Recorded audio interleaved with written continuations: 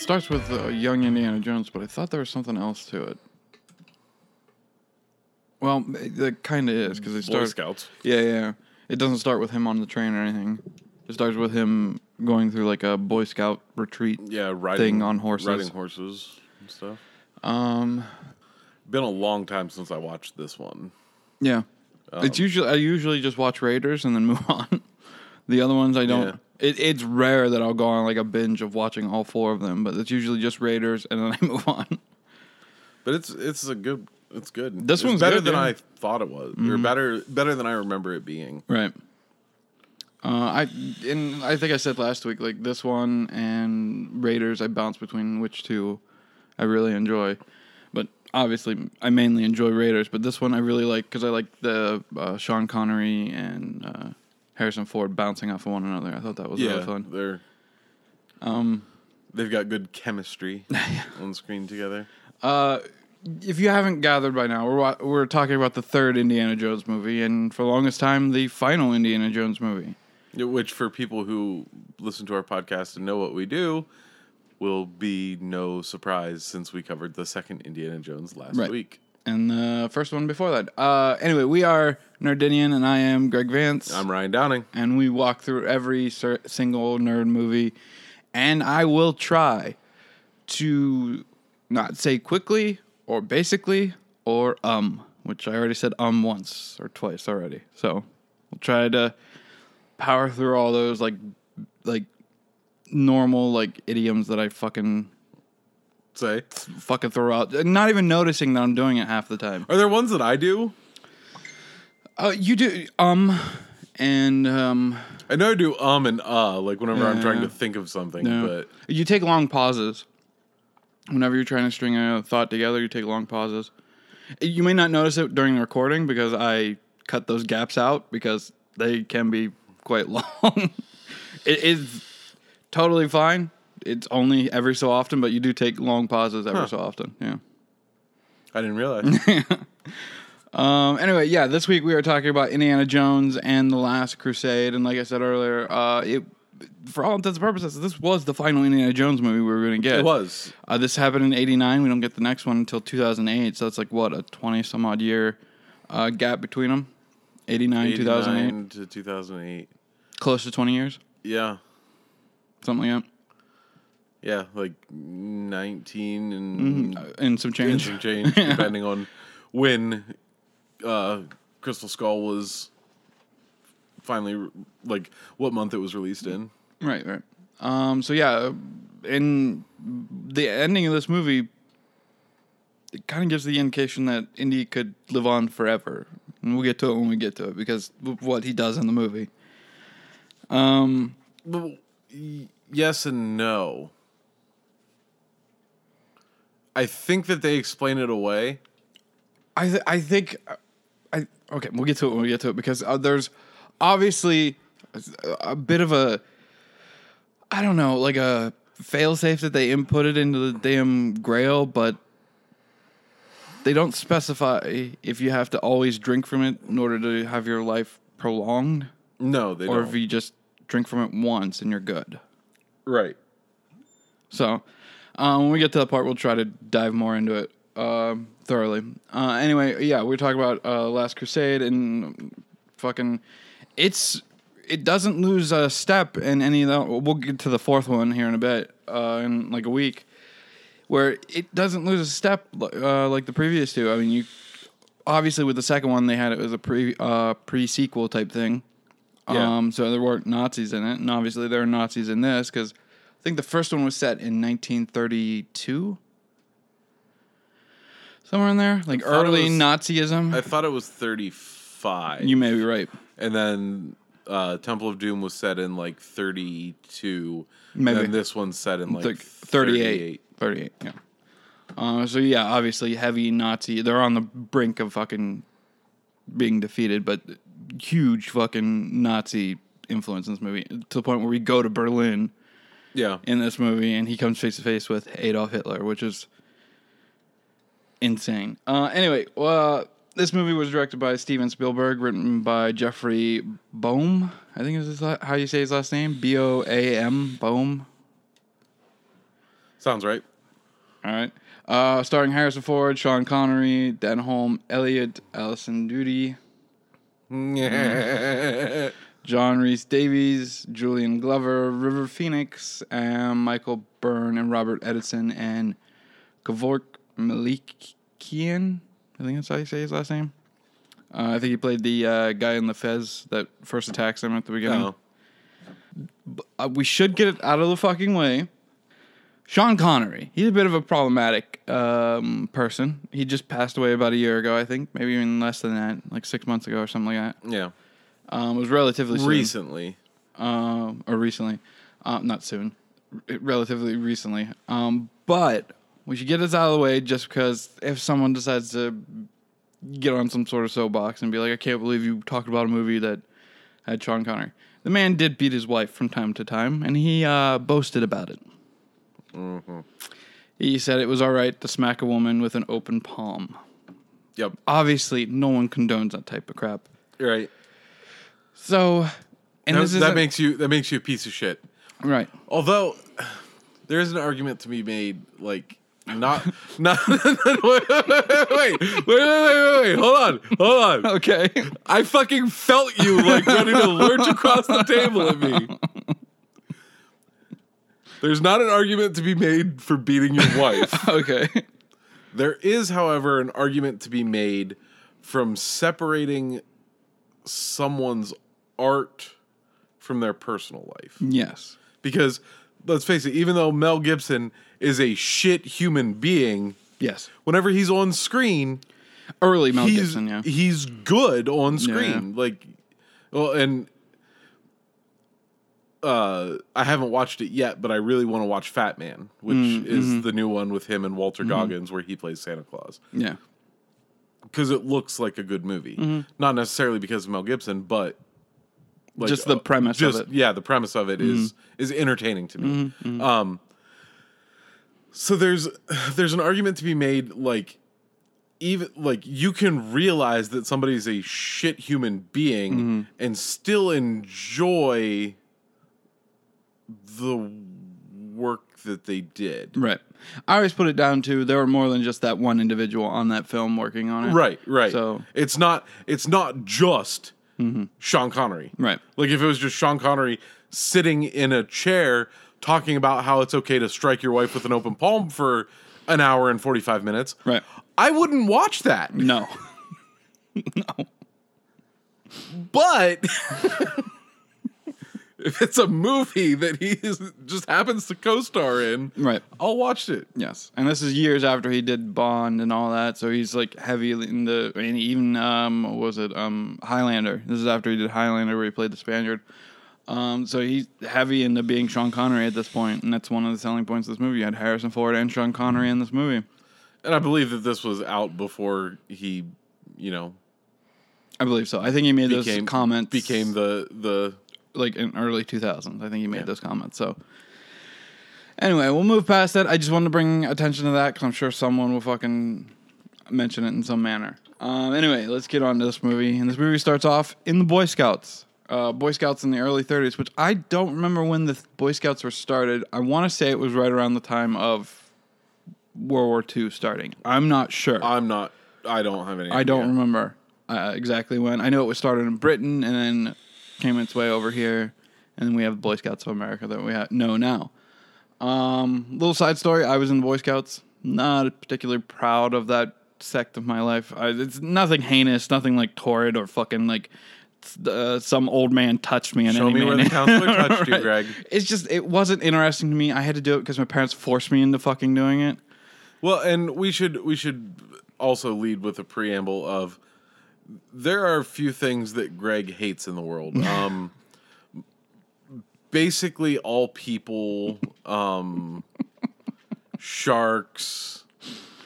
Well, sharks I have a love-hate relationship with. You're fascinated by them, but you're terrified of them. Yes. Outside. Yeah. So anything involving... I should also just put a little asterisk beside your comment of outside. It's not that I find outside disgusting or gross in any way. It's just, it annoys the crap out of me. There's bugs out there. That annoys the crap out of me. If we were to eat outside, there'd be fucking bees all over the place, ants everywhere. It fucking annoys me, Ryan. So I'm just like, I just don't want to deal with it. So I stay inside. Okay, so I'll change it. I'll amend that. Okay. There's a few things that Greg hates. People, nature. Right. And that basically rounds out that's basically everything. Yes, everything. and I have come to hate both those things, or all three of those things if you count sharks in that as well. I don't have any sort of like close relationship with sharks other than the movie Jaws. That's pretty much it. But which I'm gonna say it right now. Like, if we get like 1 million people that fucking listen to us, yeah. I personally think that we should do like all the fucking gimmicky YouTuber bullshit. Like, if we get a gajillion likes on this, we're going to do this. If we get a fucking whatever, if we get like 1 million listeners that are like, yes, I think that we should go watch Jaws in the Bay. So for anybody who doesn't know, obviously this has nothing to do with Indiana Jones, right? But somewhere Kinda. I believe up in Maine, they Martha's Vineyard. Is it Martha's Vineyard? Yeah. They show Jaws on a huge projection screen, and you sit in inner tubes in the bay and watch the movie. And I personally think that is just perfect. Right. And I have wanted to go and do that. Like, it's on my bucket list of like things that I must do before I die. It's not really on my bucket list, Ryan. Obviously, because you're watching a movie about sharks in the water. And I think it would be fucking great. But you know what? If 1 million people want us to fucking do it, I'll fucking do it. What the hell? Yeah, there we go. Now I have a goal. But yeah, the reason I hate both those things is because of my adolescence, Ryan. People tend to annoy the crap out of me throughout my entire adolescence and teen years, to the point where I'm in my mid-30s where I'm just now like, fuck them all. Same with nature, Ryan. It annoyed the crap out of me constantly through my adolescence and teen years. So fuck that. And I'm just like, no. There was a crow that came and knocked on your bedroom window, and you'd look at it and be like, oh, look at you, you're such a pretty crow. And it'd just like raise its middle claw at you and then cackle in its little ha, ha, and fly away. Yeah, pretty much. So fuck you, nature. What the fuck? Like, I was just saying, I know what it was. You were in the Boy Scouts. And Boy Scouts are, worried about conservation and stuff like that, and only you can prevent forest fires. Show me on the doll where Smokey the Bear touched you. Right. Greg. Yes. Don't be mad at nature. That wasn't a bear. It was a man in a bear costume. Was it? But yeah, I'm bringing up the Boy Scouts thing because obviously it's in Indiana Jones, but I also want to point out, like, I was thinking about my time in the Boy Scouts, and I've never once been offered to ride a horse or go. We've had camp trips and shit like that. I mean, even one instance where we spent, what was it, like a week, maybe 2 weeks in some sort of like camp retreat reservation type of thing, and by the end of the week or 2 weeks or however long it was, we did this like weird ritual where to preamble, before you went to this retreat or anything, you had to get squaw wood, and that's just basically wood without any bark on it that fell off naturally. You can't like take sticks and shit and just start peeling off bark. Apparently there's a difference. I don't remember what it was, but apparently they knew the difference. So you had to pick up squaw wood, and you had to bring a bundle of it whenever you went to go register for this event, to go to this retreat. I can't remember the name of it. So you brought your bundle, you registered for it, and that bundle was then put into a pile with the rest of them, and then those bundles were used in some sort of like secret ceremony. And I'm fucking telling it now because I don't fucking remember what the ceremony is called, so if someone knows, please tell me. But at the end of it, at the beginning, you were then taken out. I know how this is going to fucking sound. You were taken out in the middle of the night into the middle of the woods. Almost like a Native American ritual like thing. Mm-hmm. Obviously, a lot of the stuff in the Boy Scouts is a derivation of Native American rituals. So we were taken out in the middle of the night. It was like fucking midnight, 1 o'clock in the morning. Running through the woods and shit. They stop, check, make sure everybody's still here. If you moved a fucking inch, they would literally grab you and straighten you out. It was fucking intense, Ryan. So we get to this main area where there's huge bonfires fucking happening. Everybody's in lines. You see one boy get... I know there's a fucking out of sound. So you have... It was just a conveyor line of boys. All in a row, right? Nothing sexual, I promise you. But we were given some sort of like nasty, like plant-like drink, and then told to move on. And then we were told to look into like a skull, and on the back of the skull was like a projected image of the word secrecy. And you had this man in like Native American garb fucking just tell us, do you know what a secret is?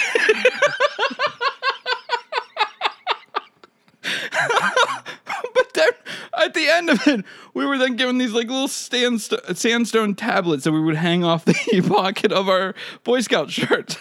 And then we were taken back to our camps. told not to say a fucking word to anybody.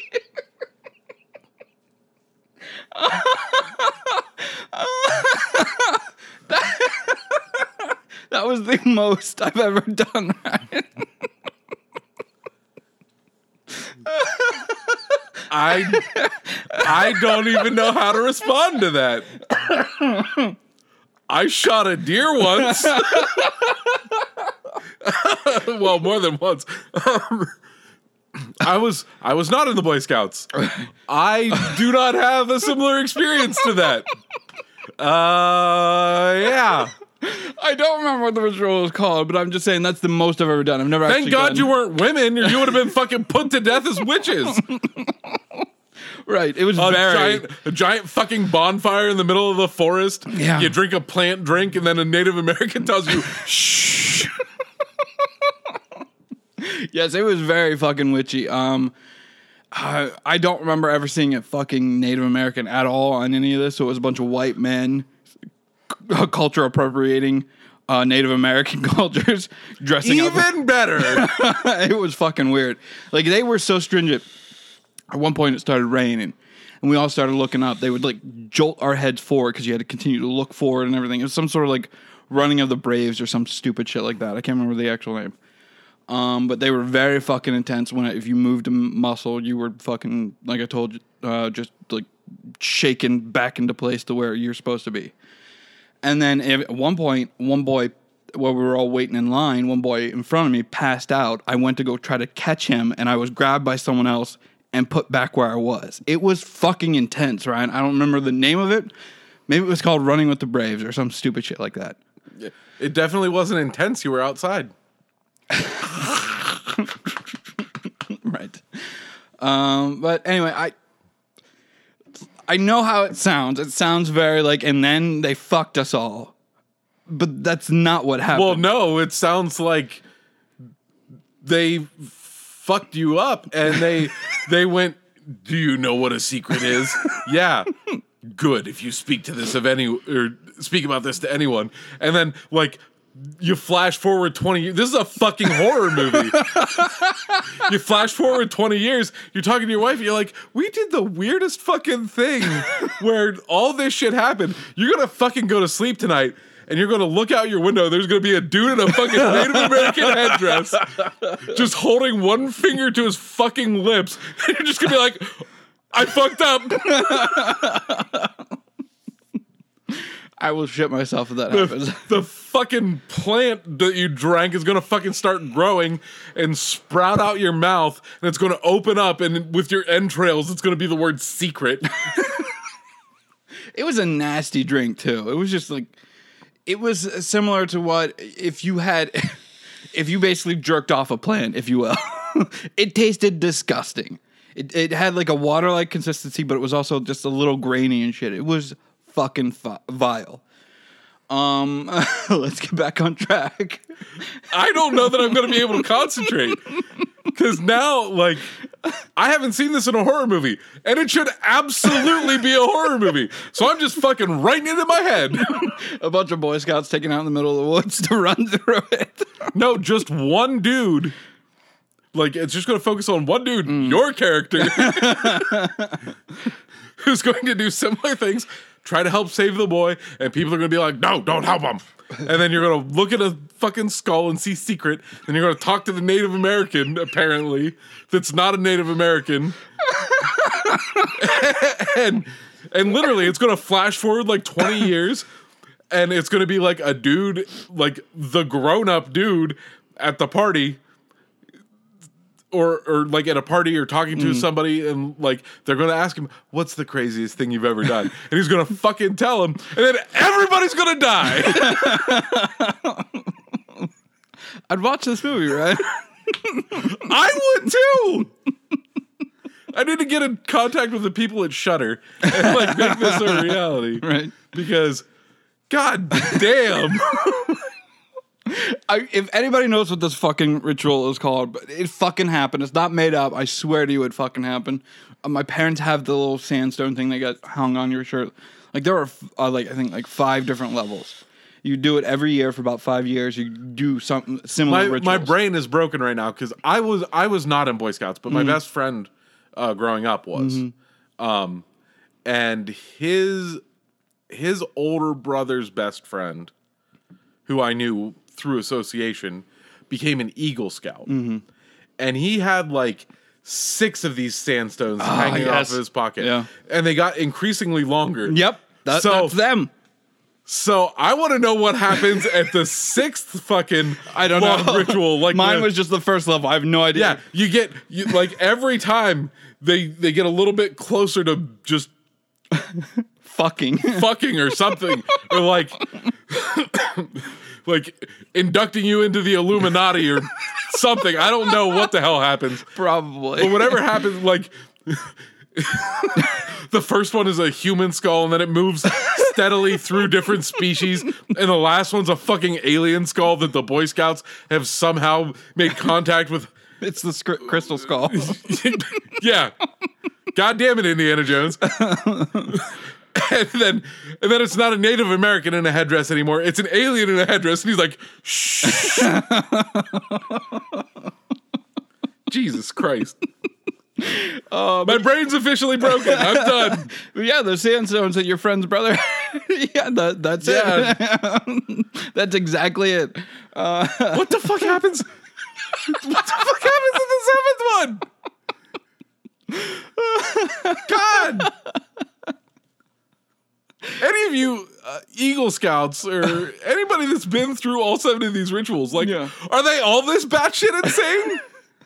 I wasn't an Eagle Scout. I did have a few badges, but I wasn't an Eagle Scout. And yeah, this was Eagle Scouts, like, to get to that rank, it was explained to me before we went to the ceremony, like, it takes years of working. Like, the dude had been in it since he was 6, and he was turning 18. And he became an Eagle Scout at 18. Yeah. And apparently, like, you're not allowed to be a Boy Scout past 18, so it was like a big fucking deal that, like, it was the day before his birthday or something that he was granted Eagle Scout, right. And it was a big fucking ordeal. Like, but yeah, if you had several of them, then he went through similar rituals, if you will. So he's probably been through some shit, right? Because I'm telling you, it was intense. If you moved an inch, if you went to go like brush like a bug out of your hair or something, they would fucking pull your arm back down. You had to have your arms to your side, looking forward, not moving a fucking muscle. If you did in any manner, they would fucking manhandle you. Was there any chanting? Yeah. At when we got to the big bonfire, there was like some sort of like ominous like woo woo or some shit like that. I just discovered why Greg does not enjoy Temple of Doom. It reminds him too much of his past. Right. Did the Native American like rip somebody's heart out of his chest and throw their body on the bonfire? No, nothing like that. Nothing I remember. I could be repressing it, right? Are you sure, Greg? It's possible. I'm suspect. Right. Back to this movie, right? It starts off. The Boy Scouts are going to murder both of us now. I hope you're happy. If I die in the next, I don't know, month, It was the Boy Scouts. Well, I before you came over, And a Native American going, shh. Before you came over, I tried to do a quick Google search of like a Native American ritual of running through the woods, and all I could find was like running of the Braves type shit, but it never mentioned any of the stuff that I just explained to you. Then I tried Boy Scouts, camping rituals, things like that. Any sort of thing like Google search I could think of, I could not find a fucking thing about this, like sandstone medallion ritual, any sort of thing. Cannot find a single fucking thing about it, Ryan. Jesus. And the internet is infinite, and they couldn't fucking find what I was looking for. Yeah, you got to go to the fucking dark web to find shit that crazy. I'm pretty sure. I'm debating whether or not to cut it out at this point because I'm like, yeah, there was nothing on the internet. No, I'm pretty sure. Like this needs to be a movie. This needs to be a horror movie. Like, yeah. That was Yoda. You're laughing. It's my email notification. It's the fucking Boy Scouts. Listen here, you son of a bitch. Anyway, back to this movie. We're following a couple of Boy Scouts through this like canyon in Colorado, I think, or the necklace that they find, this like golden cross, called it Coronado necklace or some shit like that. And I think it's in Colorado as well. But we see a couple Boy Scouts, one pudgy, blonde hair, blue eye. You see a bunch on horses. Yeah. Following some sort of scoutmaster. I'm still like fucking lost. But this is really killing you at this point. Before, like, as I watched this movie, I was like, I grew up out in the country, so I'm very familiar with riding horses. I've done it a lot. Mm-hmm. We had horses on my grandmother's farm that I helped take care of and maintain, and we would use them to like wrangle up the cows and all that shit. And I was going to ask you, because I knew that you had been a Boy Scout, I was going to ask you, like, was there anything like this in Boy Scouts? And then you just come out and just fucking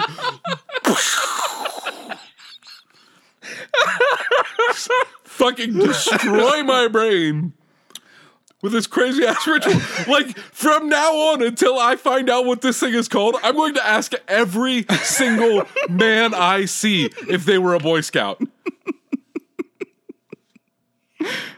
I'm going to go hang out with a bunch of my friends and play D&D tonight. And I'm going to ask them if they were Boy Scouts. So I can ask them if this insanity is real.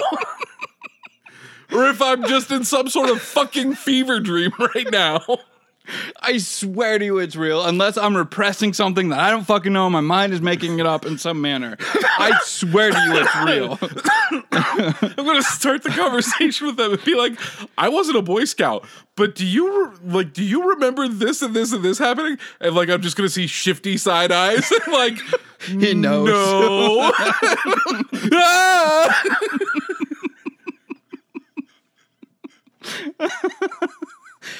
To answer your question about the horses, going on long trips on horses, not a thing, but we did ride horses from time to time. Right, but you didn't ride horses out to camp. Right. Or whatever. No. Or to this fucking canyon area. Cordwood bundle fuck. Do you need a moment? I don't know. Like, I'm just broken. So anyway, we see horses.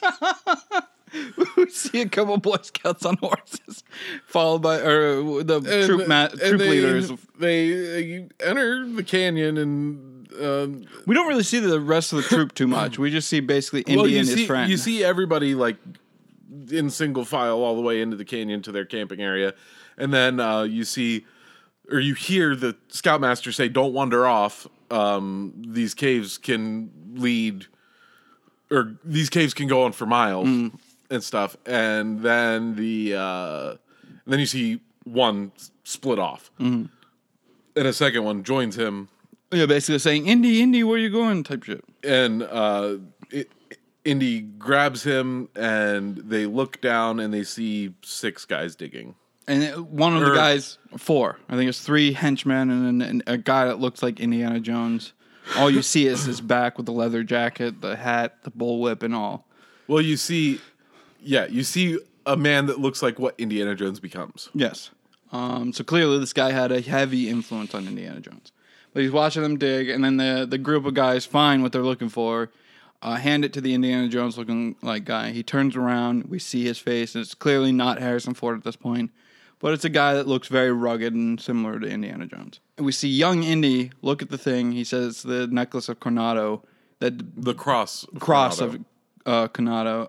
It deserves to be in a museum, not in someone's house or private collection or whatever the fuck. Indy quickly... Indy swipes the... Was that the fucking secret they told you? Is every time you describe something, you have to use the word quickly? Right. Is that why it's so fucking ingrained in you? Right. Like, every fucking one of your mannerisms is now a question in my mind. It's some sort of, like, repressed tendency. Is this because of this? They fucking programmed you for something. Never in anything that I've ever watched has an assembly line of something happening been a good thing. Well, what I was told about doing this ritual, and I don't remember the name of it, obviously, they just told us it would be like a fun, like, closing ceremony type ritual for you to participate in. Yeah! What's not fun about a giant bonfire and a fucking human skull with secret tattooed in the back They never of it? told me a thing of what was involved with it, Ryan. So I had implicit trust in these adults. Oh my god. They just said it would be just a fun way to end your experience at the camp. That's all they fucking told me. So I was like, all right. Oh my god.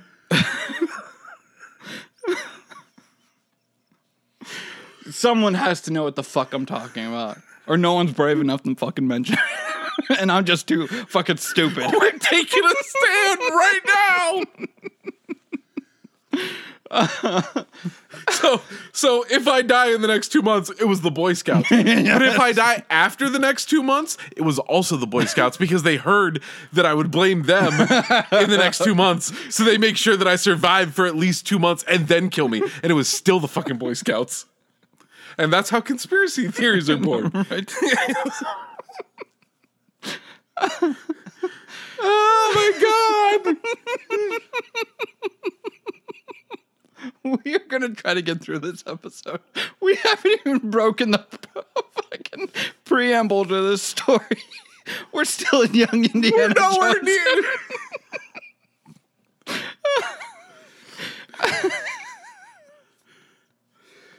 Oh, Jesus. Okay. I'm going to focus. I got this. So, young Indy swipes the cross. Well, he tells his cohort to go and get the scout leaders and the authorities at this point. The sheriff and all these other people because there's robbers down in the caves. And the guy's like, okay, well, what are you going to do? And another thing that I should mention is like the pudgy one's freaking out and Indy picks up what's freaking him out. He's like, it's just a snake. Right. And he tosses it. Which is a change from the Indiana Jones we know, because he's deathly afraid of all snakes, even just one snake or mountains of snake. He's afraid of all kinds of snakes. Indy tells him to go. He throws the snake off to the side. There's nothing to be scared of. It's just a snake type shit. He climbs down because they're on a lower level, very sneakily grabs the cross and starts climbing back up the rope and ends up kicking the frame of the mine, alerting the people whose backs are to him as they're searching for stuff. Starting a chase scene where they are obviously trying to get the cross back. Indy goes outside and whistles, and his horse comes up in a Native American garb. Puts a single hoof to its face. No. His horse comes up. he gets on his horse as they're Well, chasing Indy's after on him. this like small little cliff. Oh, area, yeah, and the a horse cliff. is just below it. He goes to jump on the horse. The horse moves. And the out horse of moves. And then he climbs on the horse and off he runs. Mm-hmm. And then the lead bad guy, we'll call him Bad Indy, Yes. whistles and a bunch of cars come over the hill. This is the first issue that I have with this movie. They would have heard the fucking kid whistle too. Yes. And they'd be like, oh, nope, that's not our whistle. So we got to wait for our whistle. Right. Based on the speed that they come over the hill, they were just on the other side waiting. Yep. And they're like, the fuck is this horse doing? Like, whatever. Anyway, the bad guys get in the cars. They chase after Indiana Jones, who makes his way, or he's running away from these people. Yeah, he's trying to figure out some way to quickly get away from them. And he sees a train. So he climbs onto the train. A circus train. And it's a circus train. And then the bad guys also start climbing on, and he starts running by a couple of like the best worst puppets I've ever seen. The giraffe heads. Were they fake? I couldn't pretty tell. sure they were. I mean, why fake that? I mean, obviously the rhino and the snake were fake, but why fake giraffes? Because they wouldn't behave. Maybe. I don't know, but there was one shot in the scene of like you seeing them that it looked really fake. It's possible. But yeah, Indy's just jumping from car to car to car, trying to dodge the bad guys and shit, And then, get away from them. At one point, he falls into the snake paddock. He climbs off of the roofs and goes through like a little hatch onto like a catwalk. That's right. Above snake. all these, he does it into the reptile car, and one of the bad guys grabs his legs. He almost falls into a like paddock of alligators. Yeah. There's like 5 or 6 alligators in there. Yeah. And then you see him crawl past a bunch of snakes. And you see that the bolts holding the catwalk that he's on are like falling out. Yeah. And it leads to, as soon as he puts weight on it, he slides down into, I'm assuming it's supposed to be an anaconda, I have no clue. but I'm not sure because It's just a tub of water that we just see. He falls into it, and then a snake pops up. right. Which anacondas are the ones that come to mind whenever that it's happens. quite possible. But the way that it looked, like the fangs and the pit in its mouth, I don't know why I fucking did that, and I fucking did it again because you're the only person that can see me. But Right. it looked very reminiscent of like what you see in pit vipers and stuff like that, which do not live in water. Right. So, and I can't imagine the anaconda is the only one that makes sense. That'd be my guess, yeah. I can't think of any conceivable reason that the only thing that has that kind of mouth structure that lives in the water that I know of personally is a water moccasin, which is a very deadly snake. Right. And I can't think of any conceivable reason that it would be part of a circus show. Right. An anaconda would. Right, an anaconda could be. Anyway, Indy immediately gets freaked out. Yeah. Young Indy gets immediately freaked out. He starts scrambling out of there. He rolls into another wooden crate type thing into basically a sea of snakes, of gardener snakes, small, little tiny itty little bitty snakes. But he's covered in them, clearly cementing that phobia that Indiana Jones has. He was nearly eaten by a big ass snake. Now he's covered in little snakes. But it still doesn't make any sense because he doesn't really freak out in the tub of snakes. And then in a little bit, a snake slithers out of his arm and helps save him from the bad guys. So I think he automatically assumed that snakes were always tiny. and that's why he wasn't afraid of the one inside the cave. But then he saw the then he big saw the snake. giant ass one that could literally eat him whole potentially, and then he's just like deathly afraid of him ever since. So yeah, he exits the reptile. What? My brain is just still broken. As soon as you say it cements, Oh, Jesus Christ! cements the fear of snakes. I'm like, was it a shark in a headdress?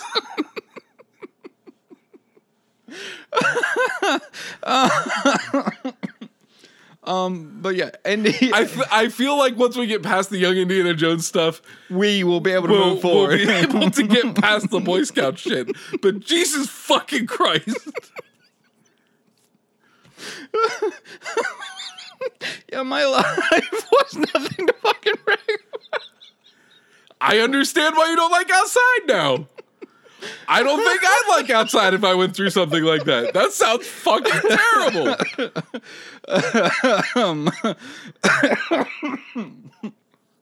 Like, the way that I reacted to that story, I'm pretty sure is the way that, like, Eddie Murphy's friends reacted to him telling the story of how he picked up a transvestite hooker. like, what? I don't even know how to process this. But yeah, he gets on top of another car outside the reptile house. He ends up, like, getting out and locking the bad guys in. Yeah. With like some sort of like rod chained to the outside of the car or some shit. And then he climbs back up top. Mm-hmm. He sees some sort of like rubber thing coming off of one of like a. I'm not familiar with how trains work, especially not in the early 1900s. Those are, I believe that that they're either water silos or grain silos that they would use the. It's basically like a chimney or a pipe. Yeah, that's what it looks that like. would then pipe whatever they were trying to get into the rail cars into the rail cars. Okay. But yeah, that's what Indy grabs onto. One of those. Yeah, grabs onto one of those and like swings around. Yeah, because it apparently rotates around the entire like little apparatus that's right there next to the railway. And as he swings around and gets to the other end of the train car, further away from the bad guys, he stops right in front of the main bad guy, the bad Indiana Jones. And he's basically telling the kid, like, look, you've got heart. Yeah. And I appreciate that, but that's mine. Yes. Yes. And there's no way out, so just give it to me. And we get the typical Indiana Jones line of, it belongs in a museum. And he says this throughout his entire life, presumably throughout his entire life. But one of the first things Indiana Jones has ever like stood behind is things like that belong in a museum. Belong in a museum so people can enjoy them. Right. And he says something similar in his young age. The bad Indy goes to try to grab for it. They struggle for a bit. No, Indiana Jones just takes a step back, right. trips and falls through the lion the top. Oh yeah, we missed the rhino. Yeah, during his struggle with one of the bad guys, he was apparently struggling with one of them, to where like he was slammed on the roof and something fell and hit the rhino. Well, the dude like grabbed him with a like shepherd's hook and tripped him and made him fall onto the roof. Whenever he fell onto the roof, it lifted like the piece of glass that was over the candle or whatever to light that particular car. Fell off and shattered on top of a rhinoceros's head. And then the rhinoceros started like bucking up and putting its horn through the top of the car. And there's, the danger shots of it getting closer and closer. And then the close call shot. Yeah, where it almost hits him in the dick. Where it comes, up between their fucking legs and almost hits both of them in the dick. I think this happens right before the reptile train car. Yeah. But anyway, they are after bad But Indiana now Jones. we're in a new kind of peril, in a new train car. Right. He falls into it. It's a fucking lion in front of him. He looks around. He finds a bullwhip directly behind him. He grabs it, starts whipping it. He cracks himself in the chin, and we get the iconic Indiana Jones scar on his... how did he get his scar? And now by playing with a whip. But yeah, he's basically telling this tiger to basically get back with the whip. Or lion, telling him to get back and shit. And the lion is a bit weary of it and trying to, like snarl and snap at Right. Indiana Jones. He eventually backs off into the back, and bad Indiana Jones All the bad guys basically tell him, like, hey, throw the whip up here. here. Yes. They grab him, and seconds before he's out of the view completely, the lion goes to swipe at him, misses completely, and young Indy gets brought to the top of the train car. And I forget how he escapes.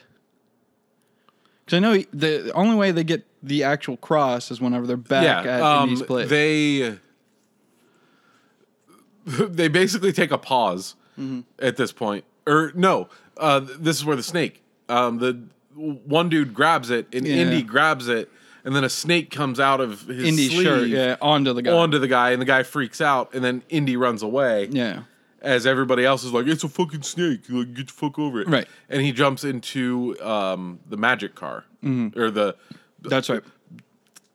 I House of Magic or something. No, it said the magician's name, and it was Magician's Magic Caboose. No, was it? Yeah. I don't remember. Which I obviously laughed at like a fucking child because Caboose's butt. But yeah, young Indy is trying to get out of this last car. Can't figure out a way, so he sees a trunk and jumps into it right before the bad guy comes into the last train car. It closes, and it's a box of illusion. Right. Bad Indiana Jones obviously knows where the kid is at because it's the only place he could fucking hide. He goes to approach the trunk, and then we hear like a knocking inside the trunk, and then the trunk just falls apart. And there's no Indiana Jones in it. Indiana Jones looks out the window, and he sees young Indiana Jones just booking ass. Yeah, rips open the back door and sees young Indy has made it safely off the train with the artifact. Yeah, the golden the cross. cross of Coronado. We then cut to young Indy running into his house. We see the mailbox that says Jones on it. He runs in. His father tells screaming, "Dad, Dad, Dad!" And his father tells him, "Stop counting Greek." And he starts counting. Count to 20. Yes. And he starts counting, and then in Greek. Yes. As he's counting, he sees like authorities and stuff pulling up to their house. And along with the little Boy Scout boy. Yeah, the other Boy Scout blowing the bugle. Yes. They not they, but just like the Boy Scout and the sheriff of the town enter the house, and the sheriff's like, "Oh, good job, boy. I'm glad you could recover this for us." All that. Well, he tells him basically that it's a good thing that you still have it because the owner won't press charges if he gets it back. And he made some sort of like allusion to like the other bad guys that were chasing Indiana Jones, and they come into the house, and it's bad Indiana Jones and his gang of people. It's the quote-unquote proper owners of. Right. The sheriff hands Indiana Jones the cross, and they look at it, and then he hands it to one of his henchmen. He goes running out. He's like, "We're going to get paid, blah, blah, blah." And then we cut to the bad guy that ran with the cross outside, going to a guy in some sort of like weird Panama hat and a white suit. White suit with a cane. red carnation. Yes. He is handed the cross. He hands the bad guys, I guess, money. The money, like an envelope of money and shit. They go running off and shit. And we have bad Indiana Jones looking at the young Indiana Jones, tell him he has heart, kid. It places the hat that... Well, he says, you lost this time. Yeah. But that doesn't mean you have to like it. Right. And places the fedora on the kid. Yeah, puts his fedora on young Indy. And he does it in a weird way to where he forces Indy's head down. Like don't look at me, kid. Puts his whole face in it. Yes, but which I assume is what happened to you right after the Indian. All right. There's a guy just like shoving something in your face. But yeah, young Indiana Jones with the fedora on starts to tilt his head up, and then we cut to older Indiana Jones, the current day Indiana Jones on a boat, getting punched in the face. Just like this nasty fucking like hurricane like storm just whipping across the fucking top of the boat or ship at this point. It's not just a boat; it's a giant ass like steamboat like type ship. Just waves crashing into the side of it and shit. And Indiana Jones is being pummeled in the face, and then we see the old benefactor that we saw in Indiana Jones' Young Story. Still wearing his white suit, carnation, apparently and had nothing hat. else to wear. But with the cane and everything, just much older at this point.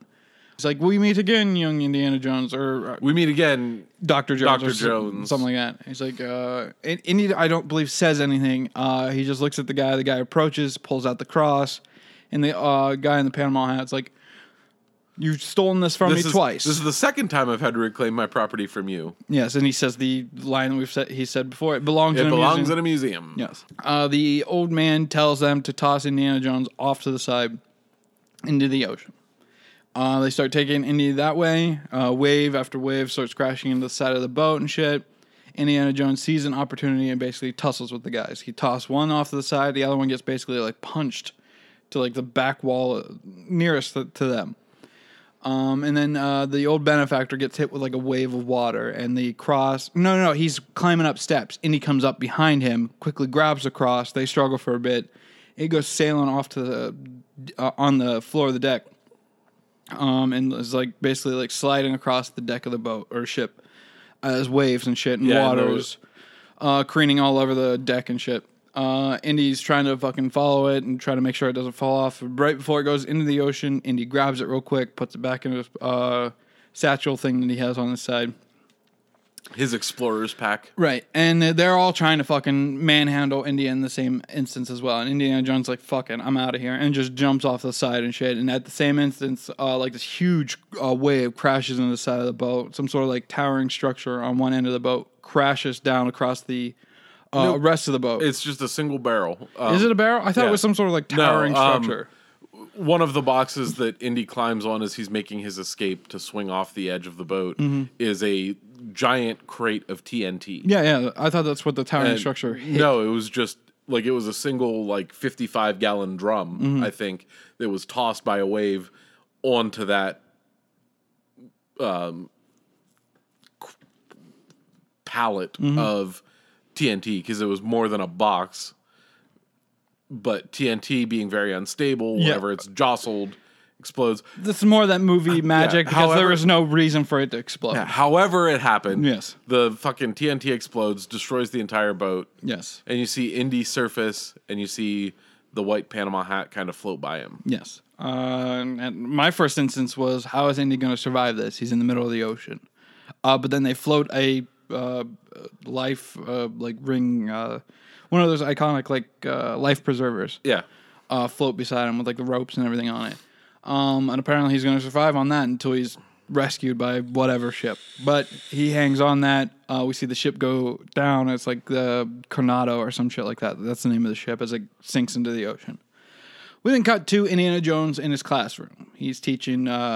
archaeology is the study of facts. If you want truth, go to the philosophy class. Not of truth. Yeah. In class breaks, in comes Marcus Brody, which I also want to point out that he was in the first Raiders of the Lost Ark, and we could not fucking remember his name. And shortly after we stopped recording, whenever we recorded Raiders, I then realized what his name was, Marcus Brody. That's who we were talking about in the first one that we couldn't fucking figure out his name. He comes in, and Indy tells him, he's like, I got it, Marcus. And he takes out a cloth, or something wrapped in cloth. Unfurls it, and it's the cross of Coronado. Then Indy is back outside his office, and all these students are basically hassling him for like grades or something. They're all crowding around him. Basically, not done his job as a professor. Right. Because he's been chasing the cross. Right. And they're all concerned about their grades and shit, and he's trying to reassure them that I will let you know by the end of the day, blah, blah, blah. He managed to squeeze himself into his office, and we finally get to see like Indiana Jones' actual office, and he's just like this like small corner office with like all these like different statues and shit all around him. Yeah, a bunch of artifacts around him. He at one point was handed his mail by his secretary. He places that down. He has obviously several envelopes, but he has one package. He's not sure what it is. Puts it in his coat pocket, and then we see Indiana Jones exit his office through his window. Because he doesn't want to deal with all these fucking kids. Which, yeah, he's in his office. They're all beating on his door and shit. I'm like, because that's going to work. Beating on his door. Because they're all like pressed up against the window and shit. I'm like, how did you think this was going to work in any fucking way? Anyway, Indy exits his office through the window. As he's leaving, he is approached by... two guys. Three guys. Three guys, but they don't say who they are. They just No. say, Dr. Jones, can I have a moment of time or some shit like that? And like all three of the guys surround him. Basically, come with us. And he looks around and they're Yeah. surrounding him. And It looks like something's going on. He doesn't have much of a choice. Right. We then cut to Indiana Jones in front of some man named Donovan. I can't remember his first name, but I remember Donovan. And he's basically telling Indy, like, look, I've got something here for you that may point you in the right direction of the thing that your father has always looked for, the Holy Grail. Indiana Jones is a bit like, yeah, sure, whatever. And he unfurls something else wrapped in cloth, which everything is apparently wrapped in cloth in Indiana Jones. Well, yeah, that's how you know that it's an artifact and important. But yeah, the old, Donovan unfurls what's wrapped in his cloth, and it's just like half a tablet, for lack of better words. I know what you're going towards, right? Is that what the Indian did? Yes. He shows Indy like this like tablet of like partial cross on it and like a bunch of writing and shit. And Indy starts transcribing a lot of it, and he's basically telling him like this is pointing to the Holy Grail, where it is, and all that. And Donovan's like, yeah.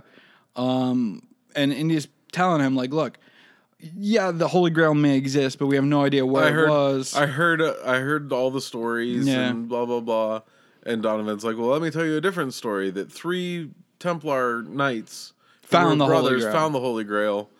2 of them returned and lived long lives or something, and the third one was never found. Yes. And he's like, yeah, I heard that story too. My dad searched out all the lore on the Grail.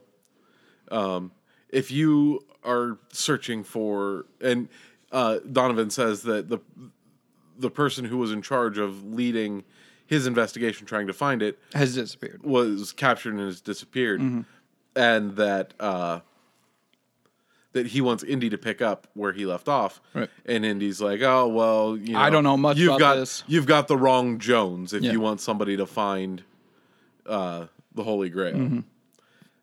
And then this is where Donovan reveals to him that his father is the one who was looking and is now missing. Right. We then cut to Indiana Jones and Marcus Brody pulling up to his father's home. And they yell for him a few times, and then they go into like his big study area, and it's ransacked. Like everything's turned over, chairs are ripped open, it's just demolished and shit. And then Marcus realizes, oh, this is today's mail. It's been ripped open. If he's been missing, why is it open and shit like that? And then Indy's like, wait a minute, I got a package earlier today, and he pulls it out, rips it open, and then it's his father's journal. Of all his Holy Grail stuff. And they're both like, why the hell would he send us his journal? A, why? How? B, how would he? How was he able? Why would he be able to send me his journal? And then they basically was like, you know what? We should probably call Donovan. Take him up on his offer. And at first it was just Indiana Jones going. And then Marcus Brody was like, you know what? I'll go as well. Because he's my old friend as well. Yeah, he's basically like Indy tells Brody to call Donovan and get the ticket for, I think, Florence or Venice. Yeah, for Venice ready. And Brody says, I'll tell him to have 2. 2, yes. We should also mention that in his classroom, whenever he was talking about how archaeology is the study of finding truth, he also points out, which will come into play here in a bit, that X never marks the spot. I just want to point that out because it's going to come into play here in a few minutes. We then cut to Indy on a plane, and we just see like the layover that we've seen in every of like a map in all the Indiana Jones movies, signifying that the plane is the red line going from different places and big shit. Distance. Yeah. They land in Venice, and the first thing Indy says is Venice. And he says that repeatedly throughout the movie. It's just a stupid thing that a lot of people say. They were just playing on that trope that people say constantly whenever Venice happens, Venice type thing. I think even the Spider-Man Far From Home even does it at one point. But Indy is exiting the plane with Brody, and they're talking about, because Donovan told him that they were going to be looking for some sort of like Dr. Schneider. He was going to be able to what they presumed was a he was going to be able to help them along and figure out what happened to his Right, father. and Donovan had an apartment set up for them and everything. Yeah, whatever So- they need, Donovan will be Yeah. covering.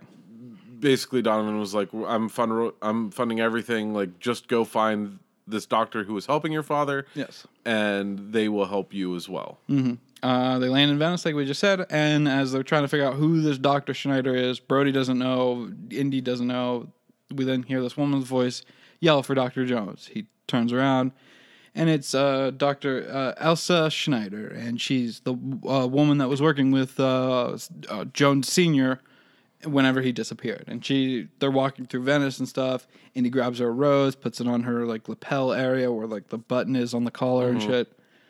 And she's telling them, like, yeah, we were in this library and your father told me to go look up something. And when I came back, he was gone. All that was left was this, like, little, like, patch of paper that he scribbled, like, 7, 10, and, like, 13 on or some shit like that. We're not sure what it is. And he's looking at the little, like, chunk of paper, not sure what the hell they're talking It's about. Roman numerals. Dr. Schneider takes him to this library, and Indy's like, this is a library? It looks like a converted church. And Dr. Schneider's like, you're partly right. It was a church at one point. It has now been converted into a library. And you see this, like, fucking, like, inside of this, like, library, and it's fucking just beautiful. Like, just sea of books and everything. And then they see in one of the, I can't remember the actual type of glass that it is. A glass with, like, the image on it. Stained glass. Stained glass, that's it. For some reason, I was blanking from my fucking mind. But they see, like, a stained glass of, like, some sort of, like, medieval... No, it's Jesus. I think he's being stabbed in the side, and the blood is coming into the cup. Into the cup. The lore of the Holy Grail. And we see these, like, 3 numbers underneath. 10, 7, and 13. Indy sees, like, 2 pillars have 7 and 13. They don't know where 10 is. So they all start looking around. Indy looks at the floor and quickly realizes there's something here. So he climbs up to the next floor, looks down, and there's a giant 10 on the floor. And he's like, X Which, marks the if you spot. know Roman numerals, 10 is X. X. And he's like, oh, look at that. X did mark the spot. They get back down, and they start... Now it's time for my favorite fucking Talk about the old man. gaff in the whole fucking movie. They're trying to peel up the 10 and they can't. They realize that they can't get move underneath one it. of the panels of some sort, like just lift it up in Right, some but manner. they But can't get grab underneath it. So Indy grabs a stanchion, Yeah. which is right next to it, and times hitting it perfectly with a man, the librarian, who is stamping books back in. And so every time the man stamps, you hear a loud clang from Indiana Jones, and the dude just looks bewildered at, like, that's not the noise this makes. Right. And it's just so fucking funny because it's played so straight. Like it's Well, it keeps cutting back to Indy. Like, did anybody else? yeah, like looking on. around, like okay, nobody's really paying The attention. old man's like, maybe I'm being too rough, and you see him just trying different techniques on stamping and shit. But it's not. It's the same every thing time. every time. And then the final time, whenever they actually break through it, it's a different type of sound where obviously the same like clunk, but also like the thing's crashing Yeah. and shit. And at that final time, he looks at it and just places it down. and just sets it down. It's like, nope, I'm done. But yeah, they break through. They remove the one panel. Elsa's like, no, I'll go first, and then you come in Lower after me down. So she does. They get down in. They're exploring it a bit, and it's just like cobwebs, old dead bodies. Literally, and as soon as they get through, they land on a pile of bones. human remains. Yes. And as they're going through, you see all the like different To markings be on fair, the wall. for any of our like American listeners, that's like, oh, that's so crazy. Like, they don't bury him 6 feet down and blah blah blah blah blah. For people in like Paris with the catacombs and stuff, like it's just meh. That's nature, that and all of Europe is where civilization began. right? I mean, yeah, where fucking like the Renaissance period was taking place, medieval era, all that, Roman era. Obviously, like, you would find bones all over the fucking place.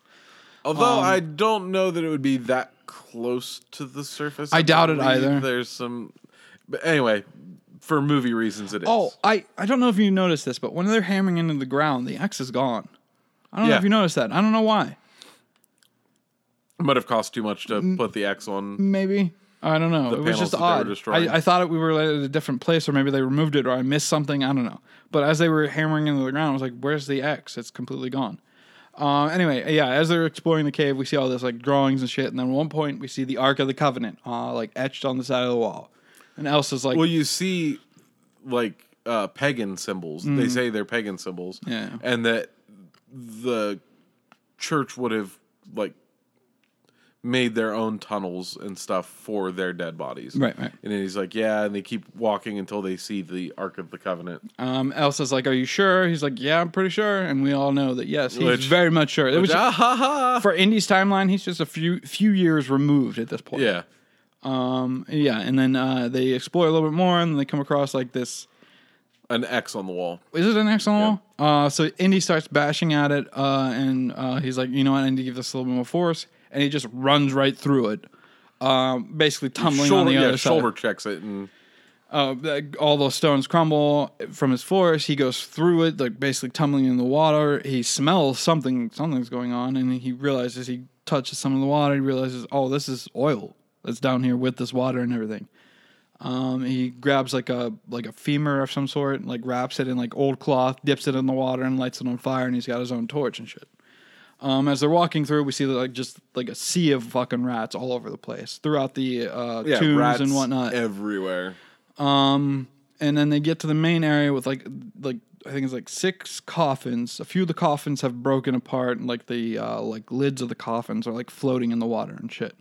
But we've seen like the main one up on a raised like pedestal area, and they're like, it's got to be that one. I mean, we should also mention that Donovan tells him that there's 2 markers for the Covenant. The one that he has, which is the tablet, and then one that the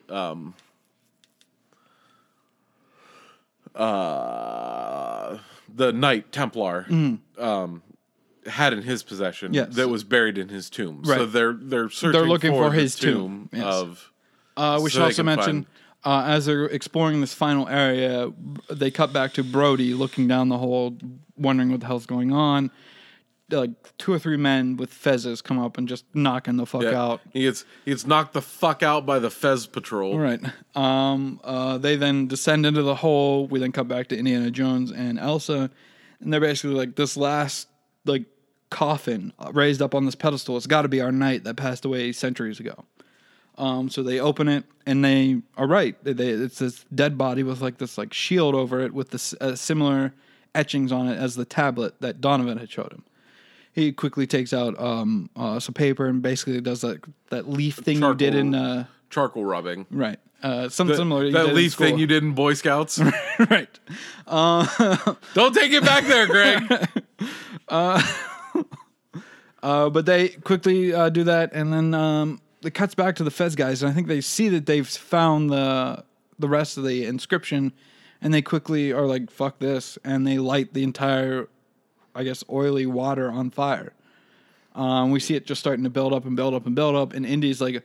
Which brings me to another problem. I know why it happens for story reasons, but you see the cloth torch that Indy is carrying just continuously dropping little droplets of fire. Yeah, I know. So he would have already lit the place on fire. Yeah.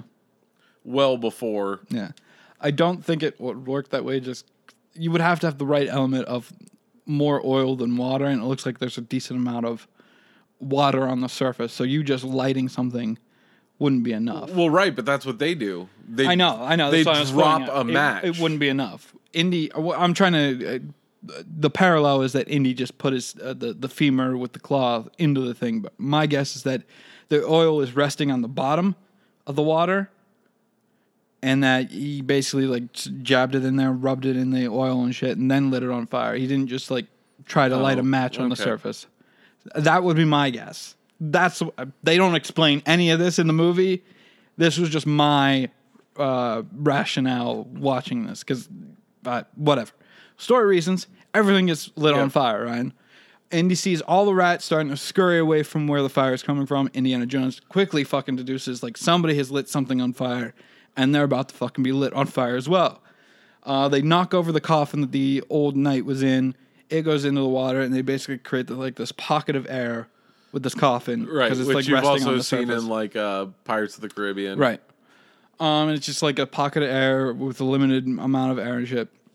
They get under the water. They dive into the water, pop up on the other side of the coffin. Inside it. Inside it. Indy tells her to wait here. We see all the rats starting to freak the fuck out. They're scurrying into the fucking coffin that she's in. They're pulling out her hair and shit. She's freaking the fuck out. Indy dives into the water, and I think he's just looking for a way out at this point, but he doesn't. It's not back the same way. No, it's a different way he finds. Yeah, it's a different way. He pops back into it. She's freaking out with all the rats and shit. He tells her, like, I found a way. They dive out, and they exit through, like, a sewer drain of some sort near, like, this, like, picnic. A nice restaurant. Yeah. Like in the middle of the restaurant. In the middle of the restaurant. And he gets out and says, Venice. He says it again. But then the guys in Fezes see this, and Indy sees them seeing the Fez guys seeing them. They start booking it. The Fez guys start booking it after them, and it's just a big like set chase scene of them going through different parts of the city, them jumping over gondolas and shit like that. And then they see a couple speedboats. They jump in. The Fez guys chase after them, jumping in the same type of speedboat. And it's just them speedboating through the waters of Venice and shit. And then at one point, one of the Fez guys jumps on the back of their speedboat as they're escaping and shit. Andy's dealing with him, and then we have like this like medium-sized giant boat and this like huge-ass giant boat coming close together. And we see like these like little like tugboats of sorts like pushing the smaller boat against the bigger ship area. And as this like gap starts to get smaller and smaller, Indy yells, "No, don't go in between them." Elsa's like, "What do you mean go in between them? You want me to go in between them?" She starts gunning it right in between them. Indy finishes the guy. He's like, "No, I said don't go in between them." And Elsa's like, "I thought you said to go in between," that type of thing. Indy takes control of the speedboat. One boat of Fez guys chases them through. Yeah, continues following through. The other goes around the long way. And Indy and Elsa narrowly escape being crushed, but the speedboat chasing after them does not, and it gets crushed and explodes, Ryan. Yep. For movie reasons, Ryan. Because we need action on the screen. Right. Whatever. So yeah, the other boat that was chasing after them, went around, and as they exit, the other boat is right there, right behind them, chasing after them. And then this guy... With 3 Fez guys. I thought it was just the 2. No, there's 3. But it's the main Fez guy with the mustache and everything, and I thought it was just one of the guys driving the boat, because he grabs like... No, you know what? You might be right. I think there was only 2. He grabs this like big ass like M5 type gun and just starts unloading on the fucking boat and shit, and it hits it a few times, and we see the boat starting to smoke and shit. It's slowing down. Indy sees the bad guys coming up. The gun is empty at this point. And they jump onto the boat. Yeah, Indy jumps onto the boat. We see Elsa go off to the side, trying to figure out how to start this boat back up or some shit. Well, they're on the boat. Indy takes out the one guy driving the boat and then starts tussling with the other guy. Well, right. The boat with the Fez guys are pushing them towards a giant propeller. Yeah, I was getting to that. And Indy jumps over to their boat to give Elsa the opportunity to back away. And I also think, like, to figure out what's going on with the boat, because it's still smoking at this point. And to figure out what's going on with the boat. Mm. And he dispatches the driver and then is talking to the main guy, beats him up a little bit. Trying to get information and then is basically holding him in place as the boat is being pulled towards this propeller, saying, like, where's my dad? Yeah. And the Fez guy is like, look, if you get us both out of here, I'll tell you where your dad is. I'm prepared to die. Are you? And then Indy's like, no, I'm not. And he tosses the Fez guy into their boat because Elsa had just pulled up right behind them at that point. Half the boat is gone at this point. It's being chopped up by the propeller. He tosses the Fez guy into the boat. He goes in after, and then we see the rest of the boat just get pulled into the propeller. They go speedboating off. The Fez guy is basically explaining everything to Indy. Like, I think I wrote it down, but I can't remember. Brotherhood of the Cruciform Sword. As the Fez guys are part of the Brotherhood of the Cruciform Sword. And it's basically... I know it's derived from Indiana Jones, but if you've ever seen the Mummy movies, Oded Fehr's character. Yeah, the secret sect that is Protecting. sworn to protect the whatever X. Yeah, is. whatever it may be. The mummy and the mummy, or the city of The dead in Yeah. the mummy. what is it? Amonkhet. Oh, Himhotep. In the mummy? Yeah. You talk about the mummy's name? Himhotep. No, not the mummy's name. The mummy's name is Imhotep, Yeah. but the name of the city of the dead, I believe, is Amonkhet. Is it? I'm not sure. I believe. I watched The Mummy not long ago. Okay. I think so, but I'm not 100%. Anyway, that doesn't really have any bearing. That movie to this derives movie. a lot of its mythos from Indiana Jones. So Right. Well, I mean, it's the most Set in- recent comparison I can come up with. set in history, Right. With characters that are similar. Archetypes similar to Indiana Jones. But yeah, this Fez guy tells Indiana Jones like he is meant there to protect anybody from going down the path of finding the Grail, to prevent them from doing that. And then he's like, "Look, I didn't take your father. I don't know who took your father, but I know he's being held at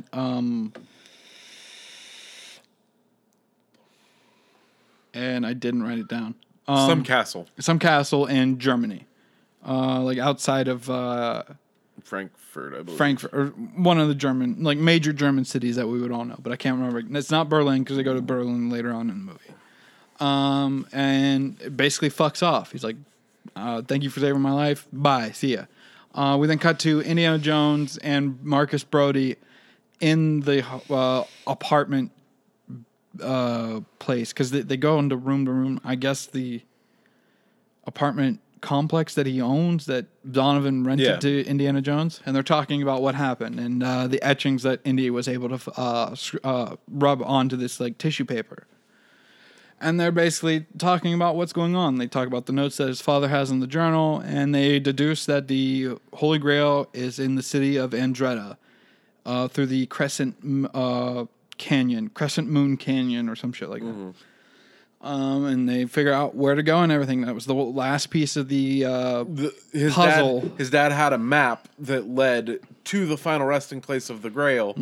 He was able to deduce what it meant, like through the deserts, through the mountains, through the Valley of the Crescent Moon, to the final resting place of the Grail. But he didn't have the all-important starting point. Right. And they deduce what the starting point is. Based on the etchings that Indy was able to find. And he tells Marcus to go Meet Sala. Yeah, to get a hold of Sala and head that way. He's going to go save his dad. Right. Indy exits Brody's room and goes into his room, and his room is ransacked, just completely destroyed. He doesn't know what the fuck is going on, and he hears music coming from Elsa's room. He goes into Elsa's room. In her main like bedroom area, it's destroyed as well. He knocks on her bathroom door, goes into the bathroom, and she's just listening to music and doing whatever she was doing in the bathroom, and didn't notice that someone ransacked her room. She's trying to figure out who it could have been. She didn't notice anybody. They go into Indy's room and they're having this like back and forth about Indy being too arrogant type shit like that, and Indy saying, "But I didn't think you were that type of woman." Or he tells her that they've deduced what the starting point was, and that he has his father's journal. Yes, because they were looking for this, and he holds it up, and she's like, "That's your father's journal." He's like, "Yeah, I fucking know, bitch." right. And she's like, "You were keeping it from me? You were hiding it from me?" And he's like, "I didn't know you." Right. So I was doing things my way, and until I get my dad back, I'm going to keep doing things my way. Yes. And then grabs her and kisses her. Right. And they have this back and forth of sexual innuendo, and it's... Well, no, not even like sexual innuendo. It's just like... Well, innuendo is on. not directly pointing to it. It's not like, "I'm going to fuck the shit out of you." He's basically telling her, "I'm going to fuck you," but without telling her, "I'm going to fuck you." There wasn't even any like innuendo though. Like it was more like he kisses her and she breaks it off. She's like, "How dare you? I hate forward men." Right. And he's like, "Well, I'm going to be a forward man." And then he said, "I don't like fast women." Or I don't like fast women, and then kisses her again. Yes. And then fucking lays her down and goes, Venice. Yes. She pulls him back in, and because I know, whenever I'm getting busy, the first thing that comes to my mind is to go, wherever I'm at. Dover. Right. We then cut to Elsa and Indy outside of this small town, outside of some sort of like major German city, and we get like a cutscene of them traveling to this outside this small little town that his father's being held at. It's the same thing we've seen anytime we see Indiana Jones travel in any of his movies with the map superimposed over the actual image and shit, and the line being drawn and whatnot. Indy arrives. He finally suits up completely with the leather jacket, the fedora, everything. And immediately fucking takes it off. And immediately takes it off, yes. But he's telling Elsa, like, I gotta go in there, I gotta rescue my father. And Elsa's like, well, how are you gonna get in? What's your plan? Yeah. And Indy tells her, I don't know, and then holds a beat and looks at her and looks at this weird dopey hat that she has on. And then we cut to... It's not a weird dopey hat. It's got a name. Weird dopey hat. That's its name. No. Weird dopey hat. It's a beret. It's a weird dopey hat. It's a beret. It's what French people wear. It's a weird dopey hat. Or artists, which is how he the Marcel Marceau type people, like mimes and shit. Yeah. I mean like highfalutin members of the art community. Right. I know what the hat is. It's like a weird dopey looking hat. Quote unquote edgy artists. The point of a hat is to protect you from the elements, if you will. Although in the 30s, I don't know that it was used by like I don't know that hipster artists existed back then. No. I mean, I guess all artists are kind of hipstery. I guess a little. Or that's another movie that I need to watch. Going way off the rails with art and stuff. Velvet Buzzsaw. It's a horror movie based on. Yeah. It's got Jake Gyllenhaal. Yeah, based on like art and stuff, killing people. Yeah. I've been meaning to watch it, but I just didn't. It just because we were talking about artists and like them being like, oh how gauche, right? Like that sort of thing. Yes, and art being edgy and stuff. It just reminded me of that. Anyway, but yeah, Indy. We hear a knock on the door, and like a butler approaches the door, opens it, and in storms, from lack of better words, Scottish Indy. And it's a really good. I'm not Scottish. I don't know any Scottish people, but from my point of view, it's a pretty good Scottish accent. It's not terrible. It more kind of sounds like a Welsh person maybe. than a Scottish person. Maybe that's what I'm thinking. But he passes himself off as like some sort of artist that is coming to look at the draperies. No, the tapestries. The tapestries. That's right. The tapestries. And he's like berating this butler. He's like, what do you mean, look at the tapestries? And Harrison Ford is like, yeah, the tapestries. You have tapestries. This is a castle. You have tapestries, don't you? And he's like, yes, of course we have tapestries. But if you're a Scottish lord, then I'm fucking Mickey Mouse. and he just looks at Elsa. He's like, he's a what? And then just punches the butler, knocking him the fuck out. Indy gets out of Elsa's clothes, and we should also mention Elsa is in Indy's clothes with the fedora, and the leather jacket and everything. He's in not in all of her clothes. He's got the beret on, and then the coat on. The coat on with like a single button buttoned at his neck, but then draped, looking open. Very posh, if you will, for like 1930s type bullshit. Indy and Elsa are back in their proper clothes. They're on like a foyer. Overlook type balcony type thing. I'm not sure how this balcony. Yeah, I'm not sure how this house is structured, but they're like they're looking over railing of some sort down into another area of the castle, and they just see Nazis doing Nazi everywhere. Shit. Just doing Nazi shit, going through communiques, talking over radio, shit like that, and we just hear we cut to Indiana Jones, and he's just like Nazis. I hate these guys. They start walking further down the hallway. They approach a door. Indy looks at the door a bit. He's like, I bet my father's in that room. Yeah, my dad's in that room. And Elsa's like... And then starts to walk away, and she's like, well, if he's in this one, why are we walking away? He's like, because that one's wired. Yes, and he points to the, I guess, explosives or alarm system or something that they don't really explain what it's wired with. We just see wires coming out of the door into some sort of like box. Presumably, probably on an alarm. Probably not an explosive of some sort, but probably on an alarm. He goes into the room next to where his father's being held. Goes to the far end, opens a window, all this rain and shit's coming in. He basically tells Elsa to stay here. I'm going to go get my father. This is very rudimentary stuff. Easy as pie. Yes. We see him take out the whip. And use it in a way that whips don't work. Right. He whips it. It wraps around. It wouldn't be an Indiana Jones movie if it didn't happen, though, because it's Right. happened in every single one. Right. It's iconic Indiana Jones where he uses the whip in an impractical way. He swings over to one side. Basically as a rope. Bro. He swings over to one side, catches himself, and then swings to the window that his dad is presumably at, crashes through. Stands up and is immediately brained by a fucking vase. Yes.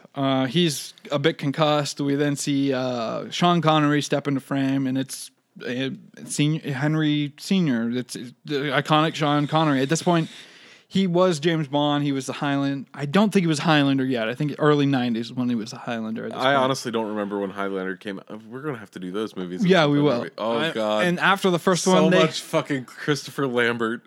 After that first movie, it gets real fucking shitty. Like, obviously, Highlander is a bit like 90s lore type bullshit, but every Highlander after the first Highlander just gets shittier and shittier and shittier, but we will eventually get to those movies. The only thing that pisses... I mean, we can get to it in depth whenever we get to it. But the movie Highlander... Yeah. Christopher Lambert plays a Scottish person. Yes. And Sean Connery plays a Spaniard. Yes. I know. You have a Scottish guy. Why not have the Scottish guy play a Scot? But I mean, I understand why they did it for the lore, because they Highlander lived for centuries. Well, the Highlander was also a TV show, and Christopher Lambert played the titular role in the TV show, if I'm not mistaken. Or he plays the same character in the movies that he played in the TV show. Okay. So, and back in the 90s, that was a big fucking deal to have because for the longest time, right, you couldn't replace an actor. For the longest time, you had your TV world and you had your movie world. You had movie actors go to TV land, but they rarely went from TV land to fucking movie world, because for some reason there's some sort of like weird hierarchy that Hollywood decided to institute, where if you were on TV, that was like low rent acting. Yeah. And if you were in the movies, that was the big leagues, all that shit. And it was just bullshit. Obviously nowadays that line is blurred completely. Yeah, because there's with streaming, line. Yeah, with streaming and everything like that, there is no line at this point. But yeah, that was a big deal in the 90s for have that character jump from the TV to the movies type shit. Back to this movie, Sean Connery just beat the shit out of his son. His son is a bit... Which nobody asked him about that, but he probably would have been okay with that too. Right. Up to a certain age, right? Or with an open hand. Right. Or a bag of oranges. That's another actor. But yeah, Valencia Oranges. Don't...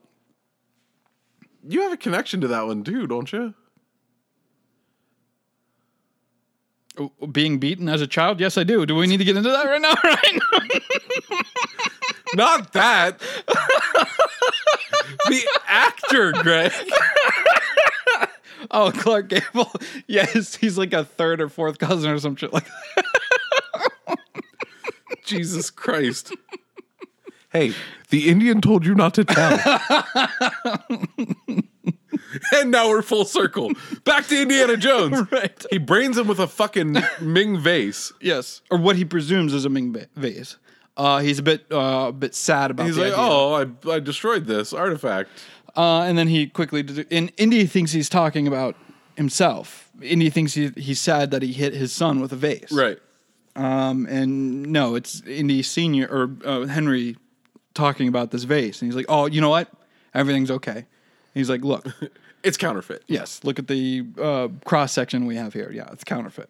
And then they tosses it and shatters the rest more. Of it. And Indy's like, quiet. Yeah, he doesn't. And then the Nazis come in through the door. They're also talking. Him and Henry are having a conversation about why Indy is there. Oh yeah, Indy's like, look, I'm here to save you. Why else would I be here? And then as they're having that conversation, then the Germans come in. Well, he asks him what the Germans want, and he's like, my journal, obviously. which is why I sent it to you. So to get it as far away from them. away from me as I could. Yeah, and then they come in, and then they're like, "We want the journal, Dr. Jones." And Henry's like, "I already sent that away." No, they say Dr. Jones, and they both yes. Yeah, and Indy's like, he's not saying anything because Henry's like, "Look, my son would not be stupid enough to bring the one journal I sent away from me to bring it back to me." And Indy's like, and he's like, yeah. It's kind of like everything that you've ever seen where like somebody's like, there's another perfect scene of this in the TV show Archer, where like Archer is with his stepdad basically, and they're up against, like, they get a ride from this trucker who then turns out is like a fucking weirdo, and like takes them to basically the set of a snuff film, and like all these truckers are wearing lingerie and stuff, and they're all like holding like bike chains and shit, and they're going to beat the hell out of them. And Archer's like, "Oh yeah, I see everybody's got all these weapons and stuff, but does anybody have one of these?" And he holds up a gun and he points it at him. He's like, "So you guys can just keep doing what you're doing, but we're gonna go." And the dad's like, "No, fuck that, shoot him." And he's like, "We don't have time, like, let's just go." Like, "What, are you out of bullets?" And he was out of bullets. So it's one of those things like,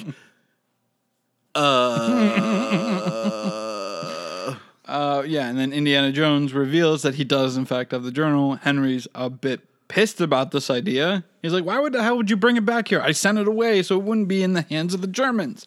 Or Nazis, I think is what he says. And they start squabbling back and forth. One of the German soldiers comes up and starts approaching him. Indy quickly punches him in the face, grabs the gun. how does he do it? Shit. I've been so good up in early on until now. It's nothing. You've only said it a couple of times. What have I? I thought it was just at the beginning and right now. I don't. You I know said I've it said like, a few times. You said it like 2 or 3 times, but not as many as not anywhere near as many as you normally do. And he grabs the gun and just mows down the rest of the guards and shit. And Henry's like, "What did you do? Why did you?" And he just grabs his father. He's like, "Come on." They go to the other room that Indy and Elsa were in. They go into the room. Indy yells Elsa, and as they enter the room, Elsa has a gun to her neck, being held at her by another German soldier. So it's the main lead German guy. German general. Right. He will come up later on several times. Indy has his gun with him, and he's pointing it at the German soldier. And the general German's guy. like, "I'm gonna fucking shoot her." And Henry Indiana Senior is like, "Good, go for it. She's a Nazi." And Indy's not listening to a word his father's saying. He's just not. He's more worried about Elsa than anything. And he keeps pressing the gun harder and harder into Elsa's neck. And right when it looks like he's about to fire a round into Elsa's head, Indy's like, "Fine," tosses the gun to the guy. And then we see Elsa get released by the German general. She slowly walks up, looks at Indy, says, "I'm sorry." He says, "You have nothing to be sorry about." She then pulls the journal out of his satchel thing. Out of his pocket. Is it out of his pocket? I'm not sure. Pocket in his jacket. And then smiles and slowly backs away. And we get the reveal that she is a Nazi as well. Dun, dun! Dad was telling the truth. Yes. And then we cut to them tied up. No. They're not tied up just yet. They're in like this that main room. They end up getting tied up and their hands up. That's and right. we get another reveal that Donovan is also a Nazi.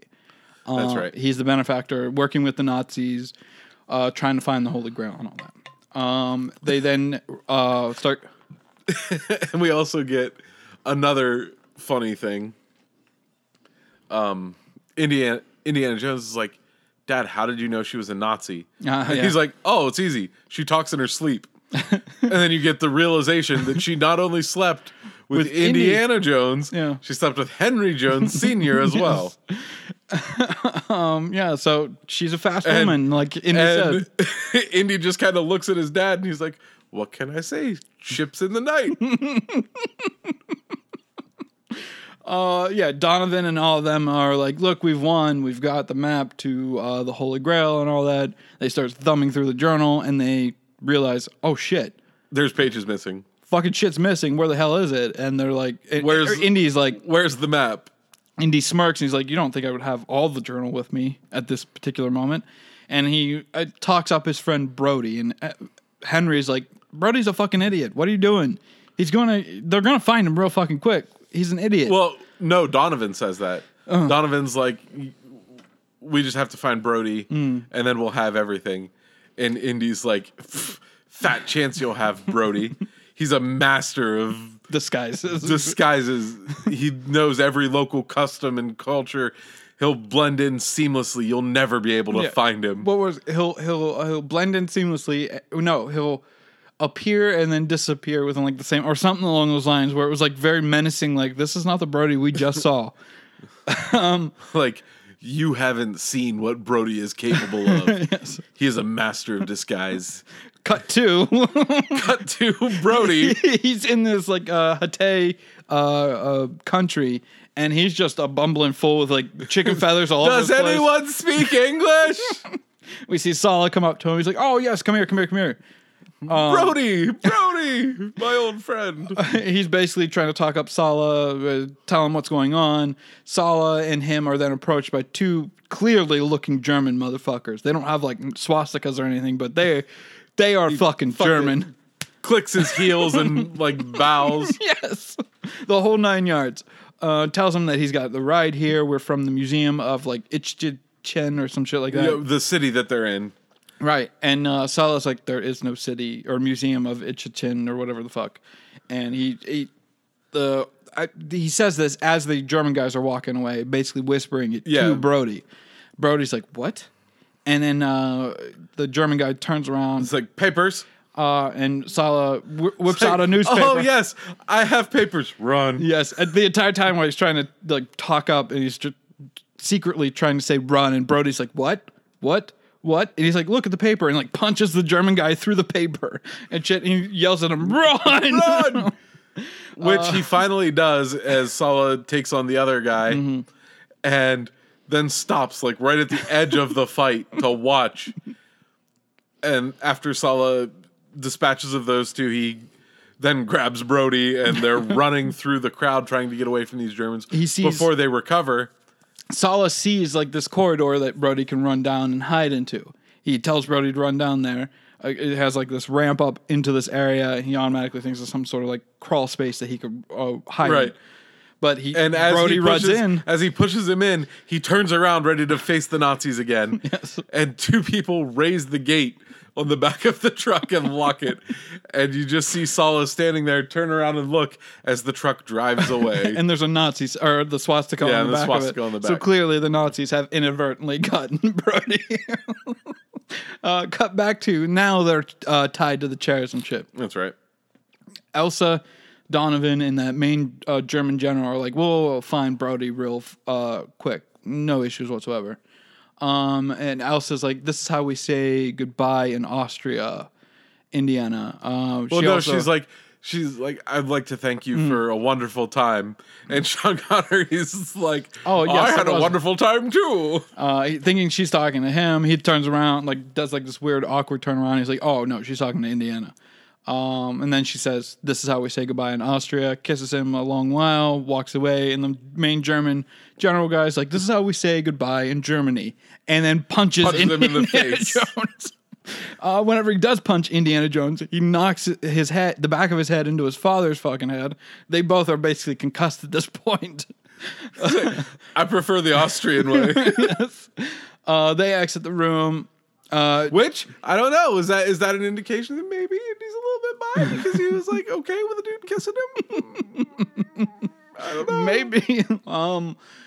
We then Indy is trying to struggle out of it. He's like, I got to figure out a way to get out of this, and he realizes that, oh shit, I've got a lighter in my pocket. Like, and he asks his dad, can you get to my left jacket pocket, get my lucky lighter out? He pulls it out, and it's a 4-leaf clover lighter. His father strikes it, tries to awkwardly bring it behind him, drops it, and then all hell breaks loose. I think he kicks it across the room too. Well, he tries to grab it with his foot and inadvertently kicks it a little bit further away, which then everything lights on fire. Lights the drapes on fire. He's like, Junior, not now, I'm thinking. Junior, this is important. Yeah. Doing the same thing that Indy was doing to him. All right.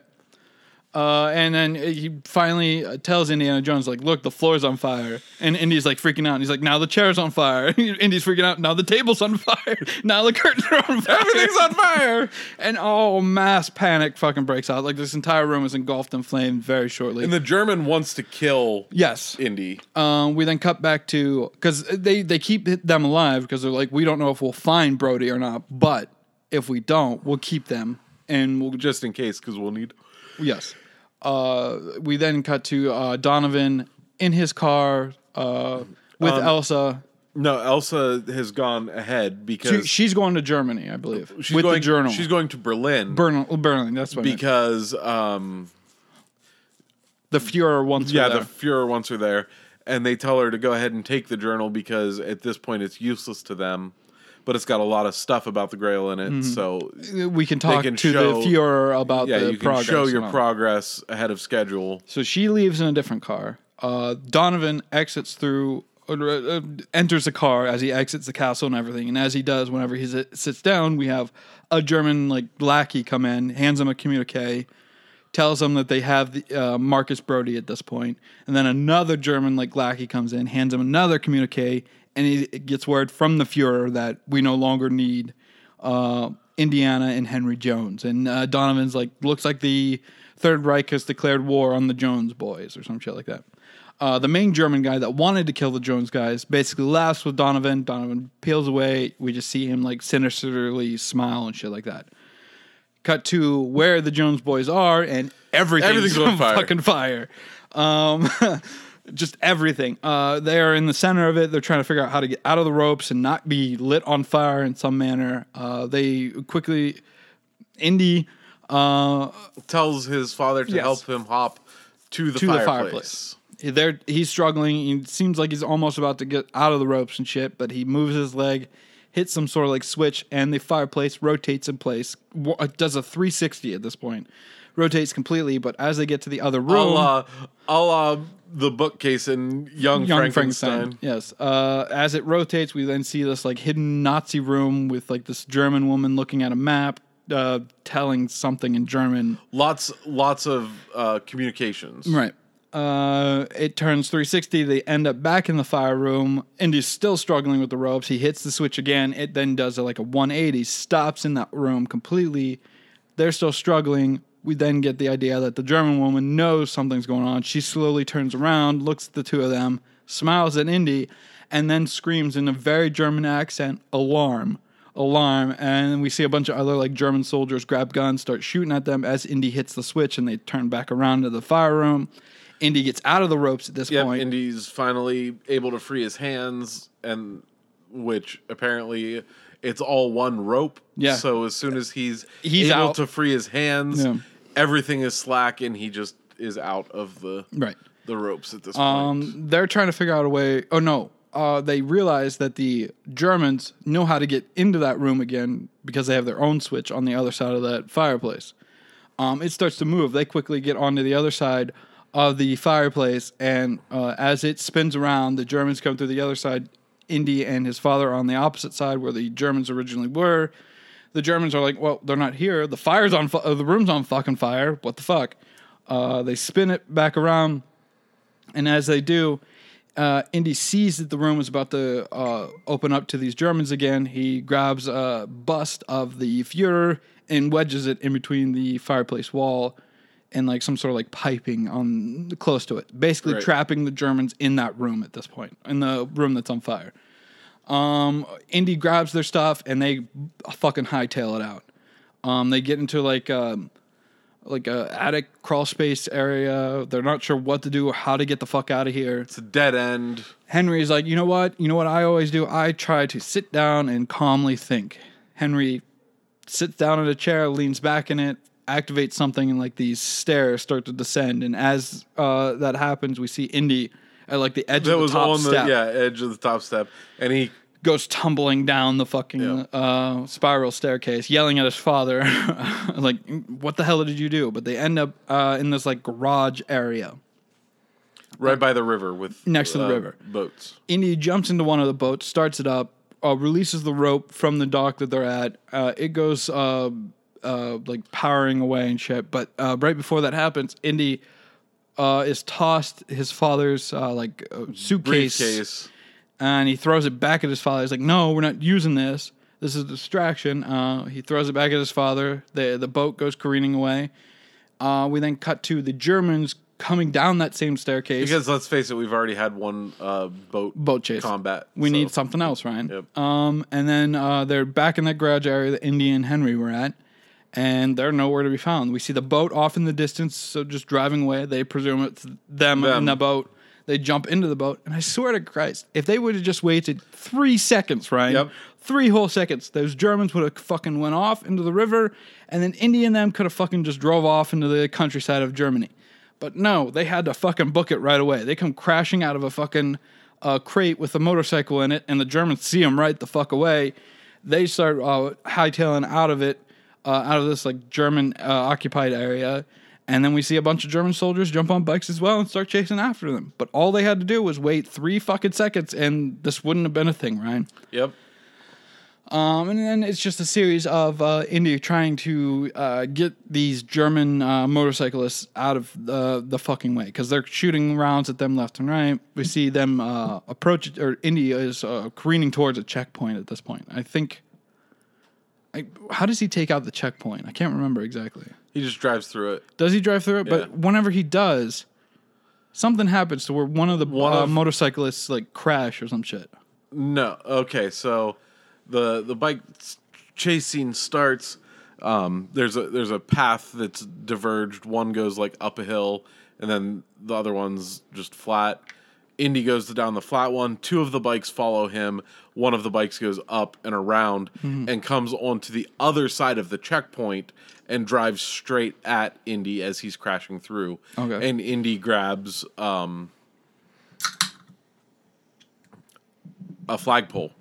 Oh yeah, And it does like a javelin. Uses it as a lance, and like it had a triangle point on the top of Yeah. it, and let's just be honest, that German's dead. Yeah, it would have. He would have been him. impaled, Yeah. not Just from the sheer point of that flagpole that he grabbed. But yeah, he basically knocks him the fuck off breaks his it off, bike.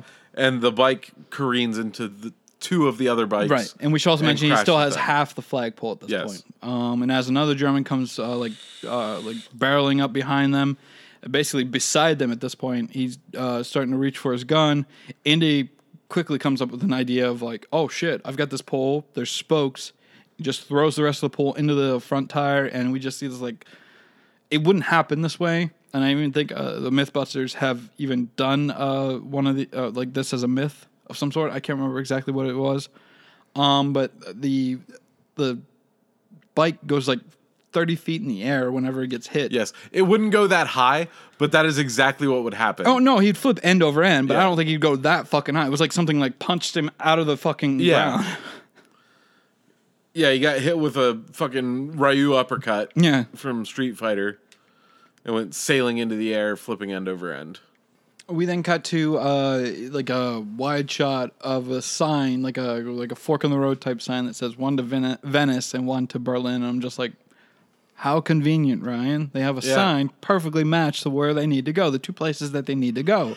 Venice, where Brody and all them are, or Berlin, where Henry's journal is. Henry tells Indy to pull the fuck over because he needs to tell him something. Like he's like, I don't want my journal to be in the hands of Nazis, so we need to go to Berlin and get the journal back. It's got other things in there besides the map. It has the 3 trials that someone has to go through, and it has clues and hints at what those 3 trials may entail. And I wrote down what the three trials are. He's like, the first trial is the breath of God. The second one is the word of God, and the third one is the path of God. And Indy's like, all right, what were they? And Henry's like, I don't know them. I wrote them down so I wouldn't have to remember them, so I would always have them. And Indy's like, fine. No, he says, oh, for Christ's sake. And Henry just straight up smacks him. And I go back to, this is how he probably smacked his wife at some point. Just straight up cracked her in the mouth. Open hand. He cracks Indy. He's like, that's for blasphemy. Indy gets real fucking frustrated. He's like, you know what? this is an obsession and it's not fucking healthy. And the sooner we get done with all this shit, the better. And he's like, fine, we'll go to Berlin, get your journal, and then we'll go and try to save Brody in some manner. We then cut to them at like some sort of like airport bus station area, like it's like Grand Central Station area. We see German like Gestapo looking guys handing out flyers and shit with like Henry's mugshot on it. And I don't think we see Indy's mugshot. No. We just see Henry's mugshot on it. And they're talking to people like, look out for this guy. We see Indy approach a guy in a newspaper. He pulls it down. It's Henry. No. Indy's in a long black coat. No. This is them leaving Berlin. Yeah, in the dirigible, in the hot air balloon. Yes, but we haven't got to them leaving Berlin yet. Yeah, this is it. No. They go to Berlin first. That's right. Oh, fuck. Yeah, we get another they've map. They've got to go there before they can leave there. Yeah, we get like another map over the image type scene of them traveling to Berlin. They are now in Berlin. We just see like mass fucking like book burning and shit going on. We just see children throwing books and shit.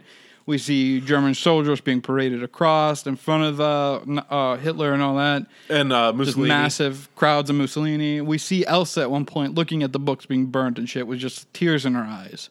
I'm not sure why. We'll find out here in a second. We then see a body being pulled in behind the bike that they were on. We see Indy come out in full Nazi garb and everything. We see Henry come up beside him, and I can't remember what he says. But then we cut back to Elsa. She's walking through like a corridor area, and we see Indy walk up behind her and basically tell her, like, look, where's the fucking journal? Did you throw it in the fire as well with all the other books? And she's like, look, I'm not a fan of this. I'm not a Nazi. I'm just using the Nazis. I'm not a fan of book burning. And he's like, I don't believe you. Fuck you. You screwed me over, and not in the good. Well, you did fuck me, and then you screwed me over.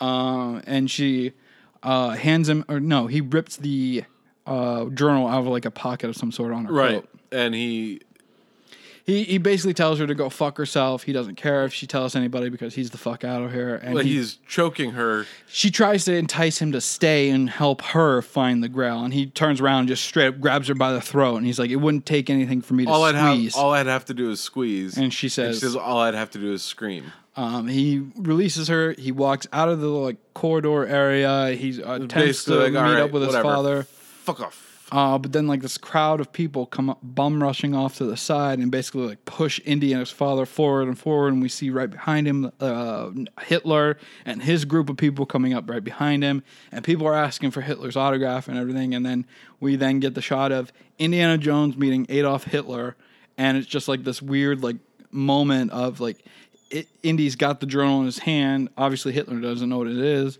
He sees it, takes the journal, opens it, and then just starts writing Adolf Hitler, hands it back to Indy. And Indy's like, what the fuck?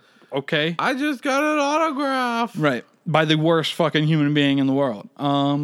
We then cut to them, and now at this dirigible train bus station like area, Grand Central Station. They get a few tickets for this thing, and it's just like this massive hot air balloon, or not hot air balloon, but it's hot air balloons are different from what we see. I can't remember the actual name.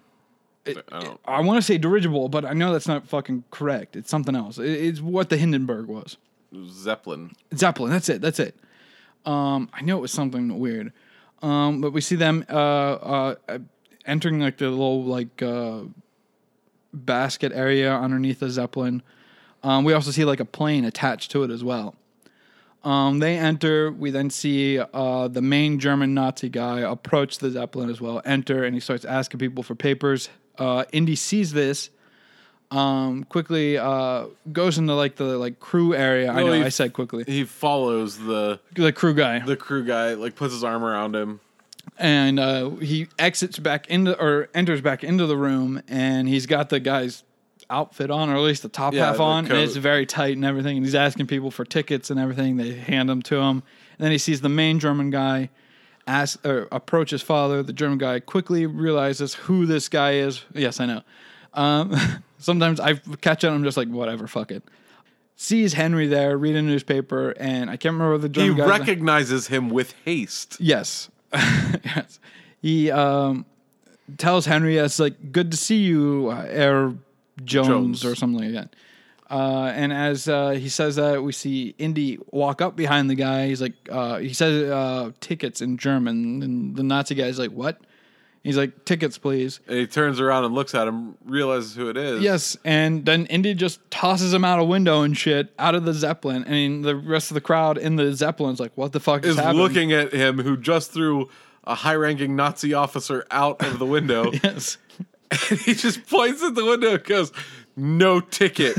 And they all start... And everybody fucking reaches into their shit and grabs their ticket as quick as they can to show them their ticket. Yeah, then the Zeppelin takes off, and it looks like everything's perfectly fine at this point. And they seem to be enjoying themselves, and the two of them are having a conversation like, "Look, we both fuck the same woman." And Henry's like, "Look, I'm a man as anyone else. I have my own desires as well, so it would stand to reason if she's like that, I would sleep with her." We then get Henry trying to tell Indy, like, "Look, what we're about to face is nothing you've ever faced before," shit like that. He also mentions Indy does, is like, "Remember the last time we had a drink together?" And Henry's like, "No, I don't." And Indy's like, "Yeah, I had a milkshake. That's how long ago it was. I was a child the last time we had a conversation." And Indy... No, shared a drink, because he even says, like, we didn't even talk. Yeah. They didn't say much to each other, anything at all. They just sat there in each other's company, his father drinking whatever, him drinking a milkshake. And then Indy and him... The legend has it brought all of the boys to the yard. Right. And Henry basically puts it to Indiana Jones. He's like, "If I was so bad as a father, then what did I do to you?" And Indy's like, he propositions Indy. He's like, "Tell me, what did I do? I gave you self-reliance and everything. I didn't tell you to brush your teeth or eat your vegetables or anything like that. Do your schoolwork. I gave you your own privacy." And Indy's like, "No, you were obsessed about the Grail, and that's why you didn't worry about any of that stuff, because your weird obsession with this Grail." And Henry's like, "If I was so bad, tell me what I did." And Indy's like, "I don't know." And he's like, "I rest my case." We then get we see they cut to like a tighter shot on the table of like all the different implements, and we see the shadows like turning and shit. And then Indiana Jones is like, "Oh shit, they're turning this thing around. We need to get the fuck off of here." We see them like traveling through corridors and shit, and we hear Indy say, "I didn't think they'd figure out the broken radio." So at one point, Indy broke the radio so that way they could travel without being caught. Well, the German wouldn't be able to radio to that. Right. To tell them to turn around, but they and Indy was like, "Oh shit, they're turning around." Yep, they found it anyway. They jump into the plane. They then see two other biplanes coming up behind the dirigible. They release the plane. They go flying off and shit. And then it was just a dog fight in the air and shit. It was just them bopping and weaving. They're in a biplane. The Germans are in like World War II fighter planes and shit. And Indy tells his father at 11 o'clock, shoot at 11 o'clock. And his father pulls out his pocket watch. He's like, "What happens at 11 o'clock? He's like, "No, 12, 11, 10, 9, shoot at 11 o'clock. This is the only time that you can see, or the worst indication of like the early special effects that the were front happening. Projection type shit, yeah. Because his arm gets all fucking grainy. Yeah, He's doing and you see it ever so often in this movie because they do like a wide shot of like the Zeppelin and everything, and it just looks. And we see people walk in front of it, and you can see like the edging around the people and shit. Yeah, it just looks like front projection type shit. We then get Henry taking the gun that's on the second seat of the airplane, pointing it towards the German fighter planes. It just starts spraying bullets left and right. Doesn't hit any of them, but sprays bullets left and right. To the point where he turns 180 degrees, and he's still firing, and then shoots at the rudder on the back of the plane, just eliminating it completely. And they're all like sputtering and shit, and he's panicking, and he just turns around to his son. He's like, "They got us, son. I don't know what to tell you, but they hit us. We're going down." But yeah, they slowly start careening towards the ground. Indy kind of softly lands the plane and everything. They crash into a barn and shit. They exit. We see one of the fighter planes come down and like firing bullets and shit. For them. It's just one of those iconic shots. They're running, and then we see just like a line of bullets going across, not through them, but like beside them and shit as they're running away from it and shit. We then cut to an Italian man fixing his car, because I think we're in Italy at this point. I believe so. He's fixing his car. We see that he's nearly finished. He's taken off or put on the new tire and everything. He's about to put on the lug bolt cover thing. The hubcap. Hubcap.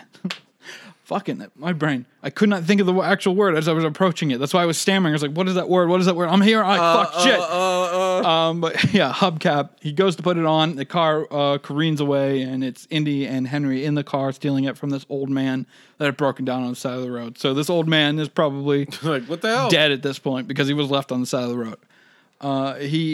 We just see a series of sequences of this plane strafing the ground and everything with bullets and shit. And as they turn around in a corner and go down a tunnel and everything, this plane apparently doesn't realize Flies straight into the tunnel. there's still a decent sized mountain. So I don't understand what the pilot was thinking.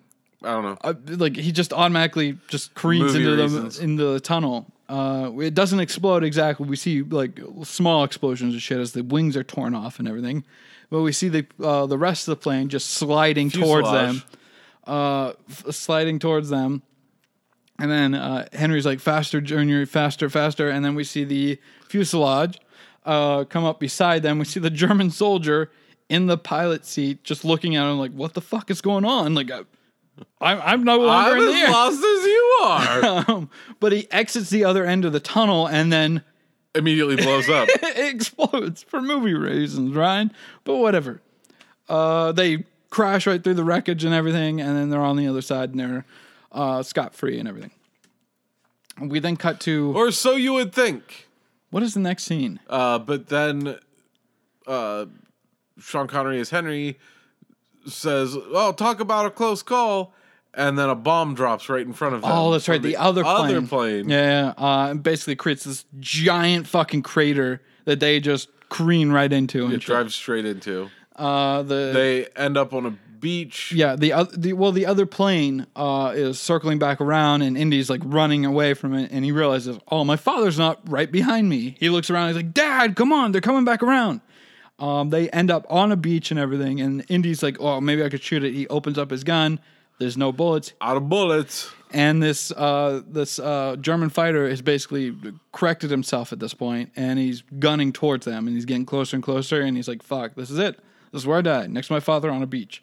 And his father grabs his umbrella and just starts opening it and closing it real quick and making a bunch of noise and shit, making the seagulls on the beach just flutter up right across where the German fighter is coming across, and then just takes out the German fighter pilot with seagulls. With birds. And we just see the inside of the cockpit, and just all these like birds are being obliterated and shit by the propellers and shit, and we just see the German soldier just not sure what the fuck to make of it. Feathers. He basically crashes into the ground. It explodes and everything. And then we cut to, I think, Indy, Sala, and Henry in Hatay. Or no, it's the Donovan with the Germans talking to the Sultan of Hatay, telling him, like, That's we right. need your men, we need your resources to get across the Crescent Moon Valley or whatever the fuck it's called. Basically says this is what we're looking for, but we would never think about doing it, A, without your permission, or B, without giving you Something in return. something equal they offer or better him- in return. They bring him a chest of like golds and riches and shit, and he's like, "No, I don't want that." And he walks up to the German Rolls Royce. I want that fucking car. Yeah, and he's going through all the specs of the Rolls Royce and everything. And Donovan's like, "And the keys are in the ignition," basically indicating like it's yours. It's yours. We then cut to Sala, Well, he Henry. says, the Sultan then says, you'll have guides, cars, camels, horses, Anything you need. and tanks. Yes. Sala, Henry, and Indiana Jones are walking through the streets of Hatay at this point. And I'm trying to think of they're just so the Germans and Donovan are with Brody and everything. They got Brody under guard and everything, telling him that you're fucked. Once we get what we need, you're dead and everything. And they're going through a corridor and shit, and we see Sala, Henry, and Indy like further away and shit, and they're watching the entire German like team and everything just go through the corridor. And Indy's like, look, they can't hit us from here, from that range with the tank and everything. And as he says that, Henry's like, are you sure? And then we see just big explosion hit from behind them where their car blows is up parked. the car. And Salah's like, that was my brother-in-law's car. Oh shit, what am I going to tell him? Indy tells him to quickly hide and everything. We see all these Germans like firing rounds and shit to where they're at. And then out pop the Brotherhood of the, what was it? You wrote it down. The Brotherhood of the Cruciform Sword. They pop up out of like behind different rocks and shit, and they've got their own like carbine rifles and shit, and they're just firing at. They're Tusken Raiders. Yeah, pretty much. Because they got the whole. They're in the rocks. They got the whole robes and everything, just firing at the German soldiers, left and right. And Henry's like, "Who are those guys?" Who is this now? And Indy's like, "I don't care. They're distracting the Germans. We need to get Marcus, and then we'll go from there." Indy tells Henry to stay here. Salah, you go find us some transportation. I'm going to try to go get Marcus, and then I'll be right back. Indy, we see Indy just take out a few guys and starts grabbing horses and shit. And at the same point, we also see Donovan tell them to put Marcus into the tank. And Indy's not sure where Marcus went. Henry sees where he goes, where he's been put. We see Henry like start basically weaseling his way towards the tank and everything. And Indy's trying to deal with the Germans as best he can. We have the Brotherhood just firing shots and rounds all over the place, taking out German soldiers every so often. We then cut to, I guess, we hear like a scuffle on the outside of the tank. Henry takes out a few of the guys, opens up the tank, and then comes back in. It looks like Brody's going to take out a few of the Germans that he thinks are coming back in. And it's just Henry coming into the tank. And he's like, Marcus, no, it's me. And then they start singing a song of some sort. I looked it up because it's the weirdest fucking thing in the world. So they start by singing some sort of song from like, it's called like the University Club or some shit like that. And Sean Connery says genius. That's just what we need is another fucking club. Right. We see the genius of restoration. And then as Marcus responds, he flaps his arms, tugs his ears, and taps his head. And he says, aid in our resuscitation. For whatever reason. Apparently, and then they show this like secret handshake and shit. And it's just the weirdest fucking thing to happen because... That's the weirdest thing that's happened? In the movie, it's the weirdest thing to happen. Fair point. In the episode? Nope. Henry tells Marcus, like, look, I'm here to rescue you. Let's get the fuck out of here. But as Henry's about to exit the tank, we'll then see a few German soldiers descend into the tank along with that main German general guy.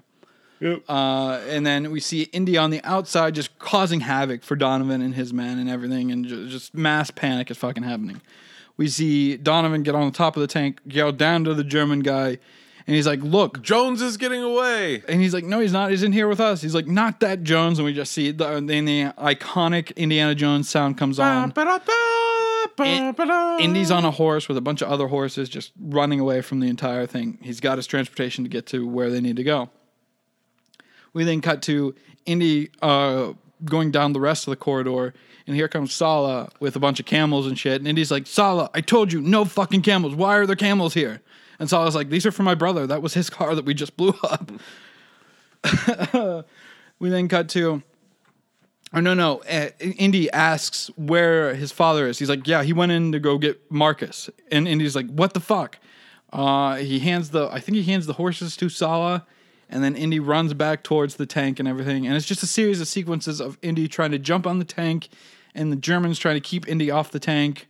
Well, no, they try to shoot him. And shoot him and shit before he gets there and everything, but it's not working. With the main gun, they try to take him out with the actual gun and are unable to. Indy then turns towards the tank and like charges the tank. He's basically just like running in front of it at different angles and shit, and we see the tank turn around towards another like German like vehicle, and he goes past it. They fire, missing Indy completely. Well, no, they don't fire. Oh no, yeah, that's right. They just run into it, right, and it flips up and like covers the main gun. Right. So then they start using the side gun, and Indy grabs a rock and shoves the rock. Yeah, into a the big enough side rock to gun go into the hole and everything. Yeah. to block it, and it's basically like the Looney Tunes thing where you saw like Bugs Bunny stick his finger in the end of a revolver, and then the revolver blows metal up, peels away like a banana type situation. Yep, and it blows the person who's using the gun back and everything out of the way. And then I think Indy tries to jump on the tank. They shoot the car off. And as they shoot the car off, Indy like rides his horse up a hill and then jumps onto the body of the tank. And then it's just him scuffling with German soldiers every so often. The main German guy comes out and starts scuffling with Indy, knocks him to the ground, or knocks him to the like metal casing of the tank and everything, and starts trying to push his face into like the metal grips, the tread for the tank. This whole scene, like, I love it, but at the same time, the only reason that Indiana Jones survives is because he's wearing plot armor. What do you mean? A truck full of Germans with loaded machine guns pulls up right next to him, and they all go, "No, we're going to fist fight him instead." Yeah. Instead of opening fire. Done. 3 of them jump out at one point and line up, and the dude in front like put down a machine gun to jump over, and then tries to grab his pistol while he's face to face with Indiana Jones. Yeah, and they scuffle over it. They scuffle over it, and Indy ends up shooting all 3 of them with one bullet. Yes. I thought that was weird. I was like, maybe 2 of them, but not the third one. I think it would lose momentum by the time it got through the second one. Like I said, the only reason that he survives is because of plot armor. Right. Like, everybody has a gun, and nobody uses them. Right. And then except for Indy and Henry. They're the only 2 people that use guns in this scene. And Donovan. He uses a gun at one point and then actually does shoot Henry. I was talking about specifically in this scene. Oh, in the scene. Okay. But yeah. And then we see Henry scuffling with a few of the German soldiers still in the tank. Inside the tank, yeah. He's trying to get a gun and shit, and they're not letting him and shit. Indy gets knocked off the tank. He catches himself on that busted gun that's on the side that's peeled away and shit, and he's just hanging on there. He's trying to get back up, but the main German guy's like not letting him and shit.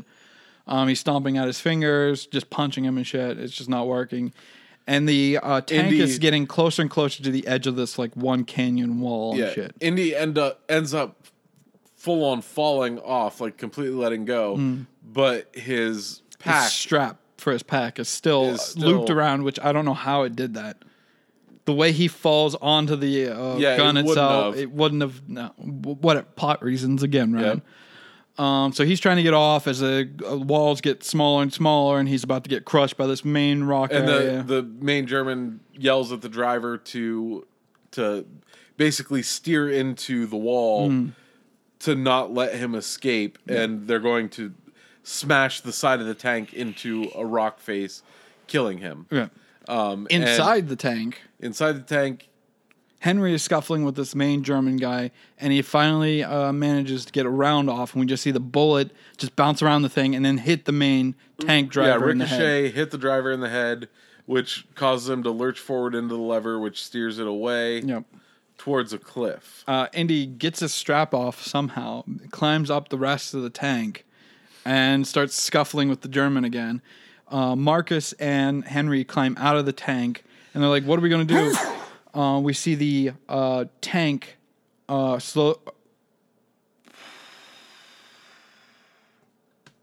I'm okay.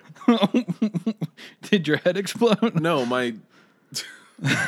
Or was it... Several times this episode. That was still my back. And my hip okay. And stuff. That was going to be my next question. Or did your back spasm? I sneezed and it... Yeah, you're not supposed to do that. Right. The tank is careening towards the edge of a cliff at this point. Henry and Marcus are like, how are we going to get off? And then as Indy's scuffling with the main German guy, Indy rears back and draws hits back him. And fucking just knocks him right in the face. Right. Henry also gets partially knocked off the tank as well, but he's like going towards the head of the tank because he lands on the treads. On the treads. And they're constantly cycling through and shit. Henry is being like pulled to the front of the tank. Indy sees that, whips out his whip, wraps it around his father's ankle, and for movie reasons, it does it completely and fully like it should.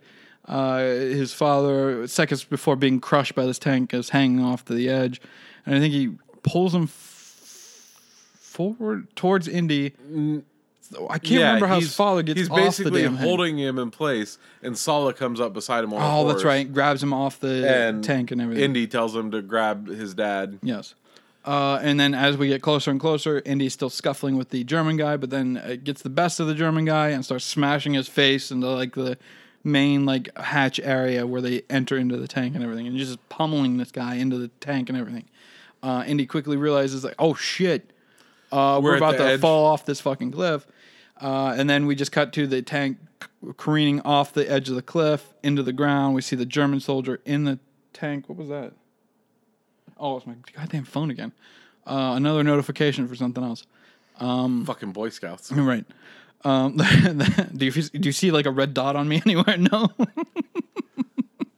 Indy and presumably Indy and this German guy go careening off, but all we see is like the German guy screaming his bloody head off as the tank crashes into the ground and explodes. Ryan. Well, first the gun comes off. Yeah. Like the top of the tank comes off, and it's a pretty obviously bad puppet. Yes. At that point, like because it just goes rolling. The German is like out of the top, screaming with his hands up, and then it cuts to a wide shot of the tank falling, and you could tell that it's like a puppet because obviously they can't have a stunt person do that. But it's just funny the way it hits. Yeah, the ragdoll physics on a puppet or some sort of like dummy doesn't compare to how a person would interact. All intents and purposes, that the top half of that tank basically pins the pup or the dummy into the ground against the top half of the tank, and then continues to roll, and the person is still intact. I'm sorry, but those tanks weigh a ton, especially in the 1930s. That metal would have been real fucking heavy. So the moment it pinned itself against the person in the ground, it probably would have cut it in half in some manner. So there would have been a whole mess of shit all over the place. So we then cut to Henry, Sala, and Marcus on the edge of the cliff just looking. They're like, oh shit. Indiana went with the tank and everything. The German, he's gone. I didn't have enough time. I lost my son. Yes. I just needed 5 minutes to tell him everything, blah, blah, blah, that type of shit. We then see off to the side, where they're not looking, we see Indy struggling to get up to the top of the cliff area that they're at. He's struggling and shit, and he's panting. We saw him mention that his hat was lost in the middle, just seconds before the tank went off the cliff and everything. And as Indy completes it, he gets up behind the guys, and he's huffing and puffing. He's like a bit dazed and shit, and he's looking down. He's like, whoa, what are we looking at? He doesn't say this, but you get this from his face. He just stands behind him and doesn't say a word. And then they notice, like, they feel that somebody's there. Right. And his dad turns around and, like, looks at him and is like, oh, hi, Junior. And then, Junior! Yes. And they're all very happy to see Henry, or Junior and everything. And then they're like, oh, they're heading towards the Grail. We should get there real fucking quick. Indy collapses to the ground. He's fucking just torn the fuck up. He's breathing heavy. He's beat to hell. He is spent at this point. And his father's like, what are you sitting around for? Come on, we gotta go. And we just see Indy look at his father. We're so close to the end. And then his hat comes into frame and like tumbles in front of him and shit. And he's just like, what the fuck ever. And then we cut to, I think it's at this point, Indy and all of them arrive the cave, in front of the like cliff face monument corridor temple thing. I've no. It's an actual thing in a different country, not in Hatay or whatever the fuck where they're at, but it is an actual thing. But they enter in, and then they hear a bunch of speaking and stuff. We then cut to Donovan and all the Germans and the Hatay soldiers and everything just in this one main foyer area before they enter into the 3 trials of God. We see one of the Hatay we don't men. know what they're doing. Right. We just see them standing there and a guy walking very nervously towards a bunch of cobwebs. Right. He's slowly creeping his way into this corridor. He sees the body of someone recently died. He sees the head first, and then the rest of the body, and the guy got decapitated at this point. He continues to walk forward.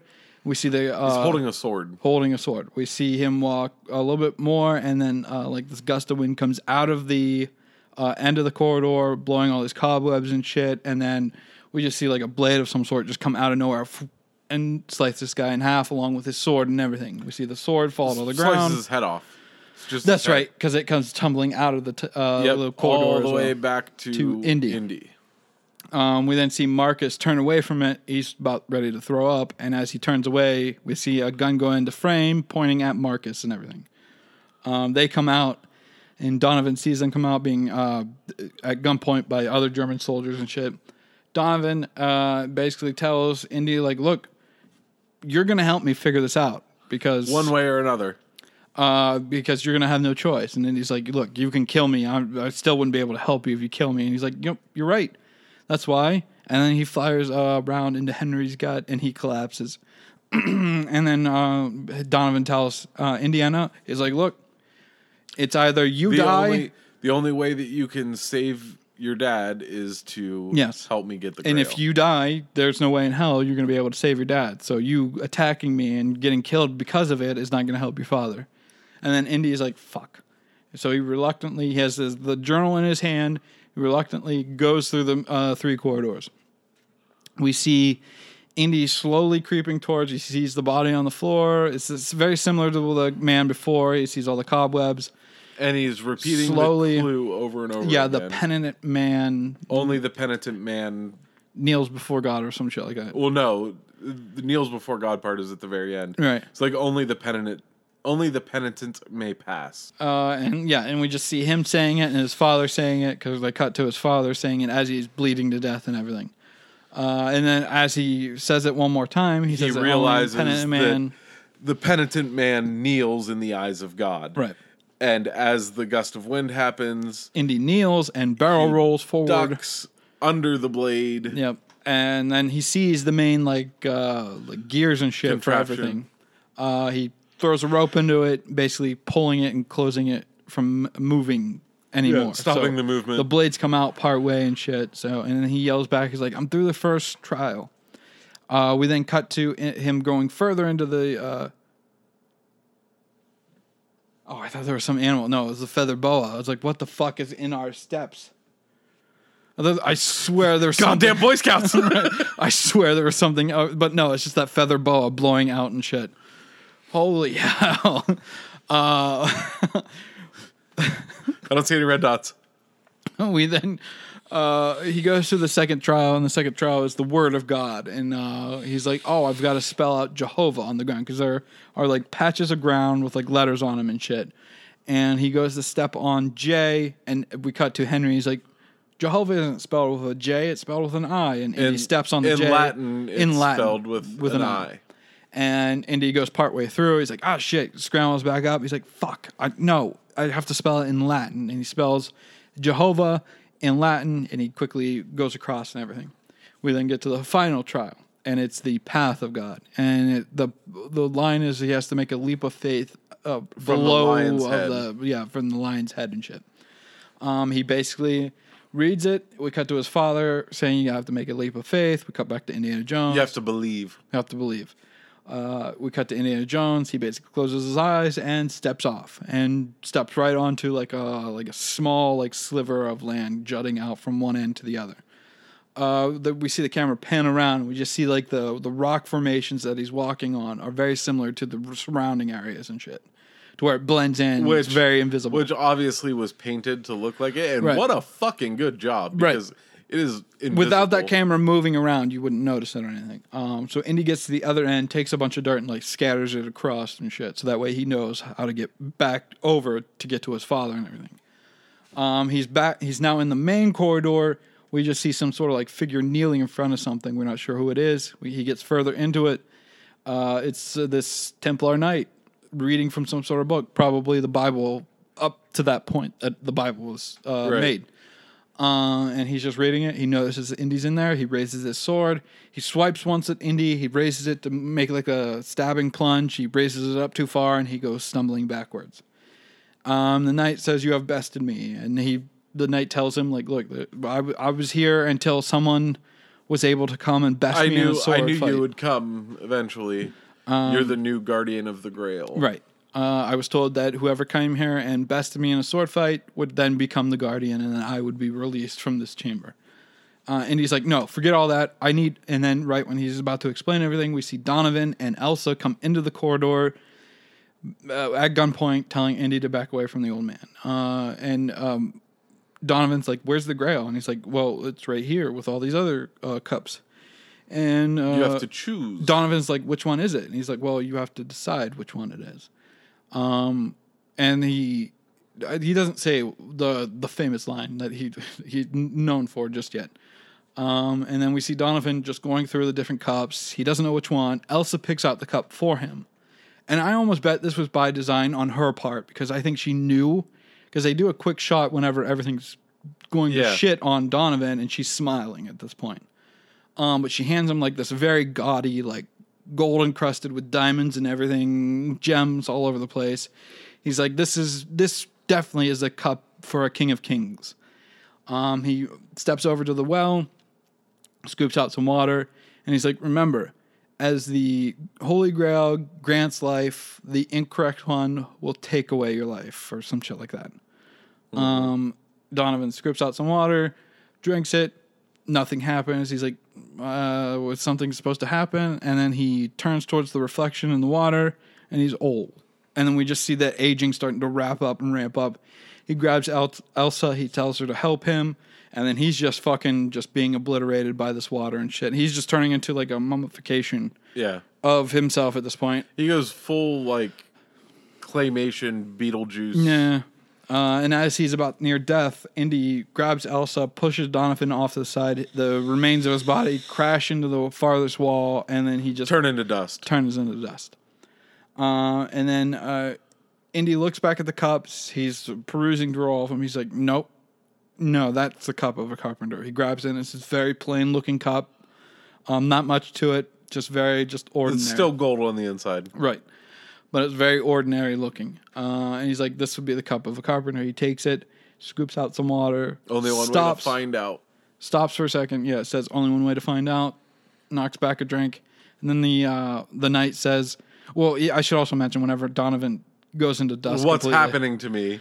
The knight says, you have chosen poorly. And then whenever Indy does the same thing, he says, You've chosen wisely. Yep. And then we cut to Indy coming out of the corridor.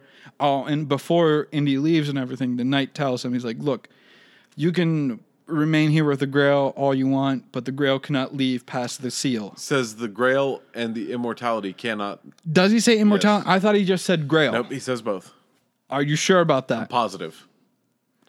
I don't remember him saying immortality. I just remember him saying Grail. I don't know if he says the exact word immortality, but it's implied that he's talking about both the Grail and the... I just thought he was talking about just the Grail itself, because obviously shit freaks out the moment she tries to take it out.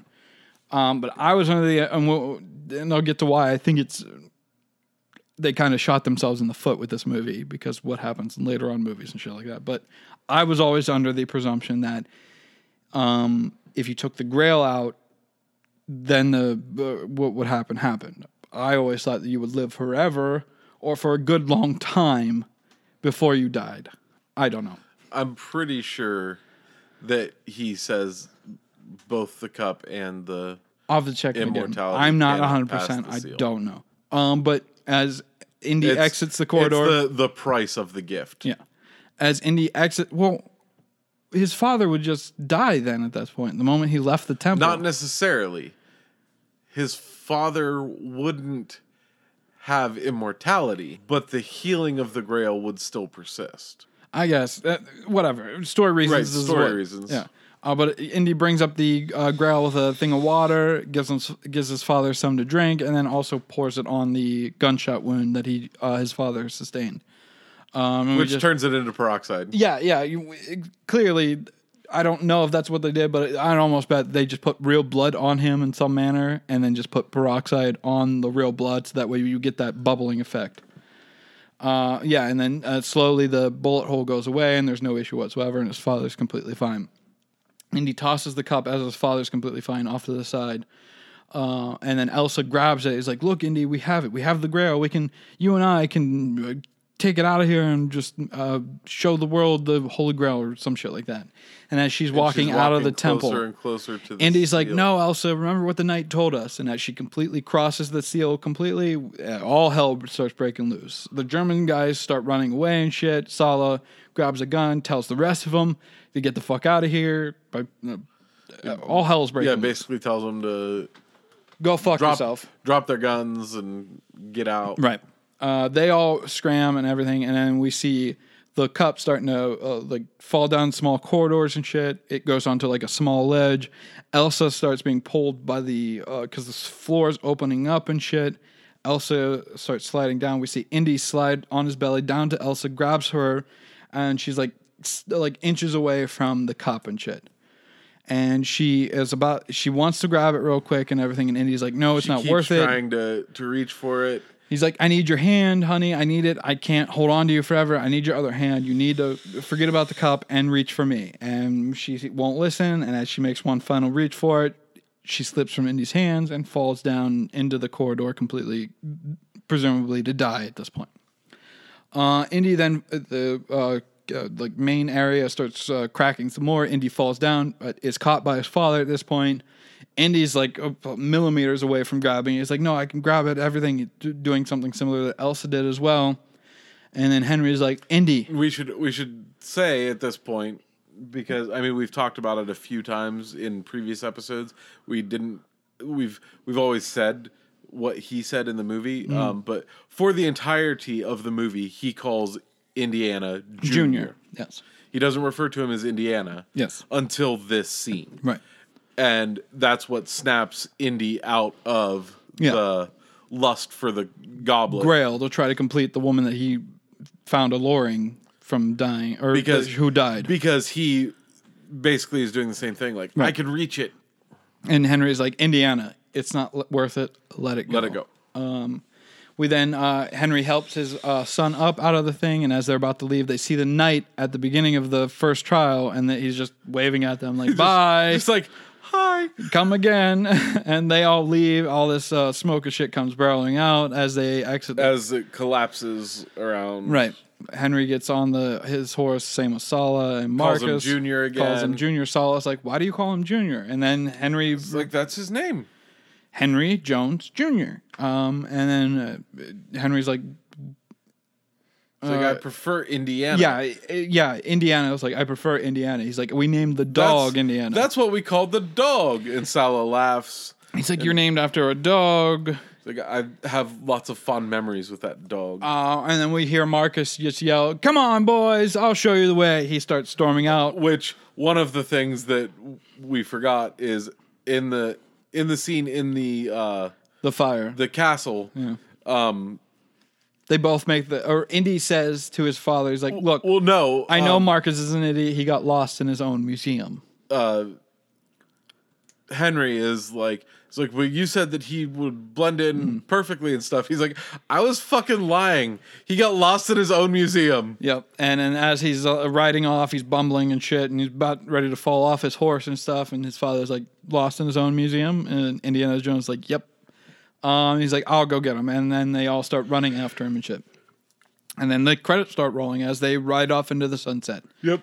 And it's the Indiana Jones, dun, dun, dun, dun, dun, dun, dun. And they catch up to Brody and everything, and that's the end of the movie, and that's it. That's, for the longest time, the 3 movies was it. The trilogy of movies of Indiana Jones. Obviously, we've made the claim before, so have other people. Indiana Jones not very useful in his first movie, but all the other movies after that, he's very important with the story and everything. Yep. Obviously, some of the reasons for some of the things happening are ridiculous, but it is an Indiana Jones movie where a man uses a whip to protect himself. So I really enjoy this movie. I bounce between Raiders and this movie. And the main reason I really like this movie, A, there's more Nazi punching in this movie, and B, it's fun seeing Sean Connery and Harrison Ford bounce off of each other and everything. Yep. So, and I really like they took Marcus Brody out on this adventure, even though he was in it sporadically. It's still, And they brought Sala back. Right. I would love, obviously we'll get to the fourth one next week. Brian has never seen it. Nope. I haven't seen it for quite a while. I have no doubt you'll probably hate it just because of the Shia LaBeouf reasons, but I look past the Shia LaBeouf because it's Shia LaBeouf, and I just really enjoy like the indie story that we get. Like the story starts off somewhat ridiculous. Like he's chasing after somebody, and some sort of like nuclear explosion test is about to happen, and he looks at an old fridge that says it's lead lined, and he jumps in it. The nuclear explosion goes off. He gets tossed out of the site into like some sort of like desert area, and he's perfectly fine. That's the level of yes, but we've already set up that Indiana Jones can do ridiculous things. That doesn't work because he has plot armor, right? So it's along those same lines where he's able to survive a nuclear blast inside of a lead box, which. That's not how that works. Yes, there's radiation, and yes, you can use lead to block certain things from radiation, but you cannot block yourself from a nuclear explosion with a lead-lined box. But whatever. It's Indiana Jones. It's fun. It's whimsical. It's adventure. Okay, so why did they shoot themselves in the foot with this movie? Oh, okay. So the way that I see it is any time they went to go... The way that I presume that the Fountain of Youth worked with the Holy Grail is that it would give you immortality up to a certain point. Like you would live longer than you normally should have. Because the knights they lived like 150 years. Obviously, the one that stayed there lived like 1,000 years. 700. Whatever. And the other knights lived like 150 years. Well past the time of what a knight in the Knight Templar during the Crusades and everything should have.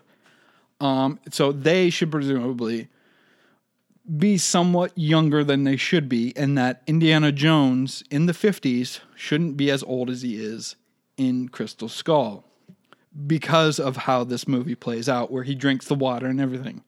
They shot themselves in the foot because they were always going to make a fourth one. They just didn't know when. They always planned on making another Indiana Jones. Once they made the third one, they're like, yeah, maybe we'll make a fourth one. Don't know. And their careers went off in different places. George Lucas went off to do a bunch of Star Wars stuff.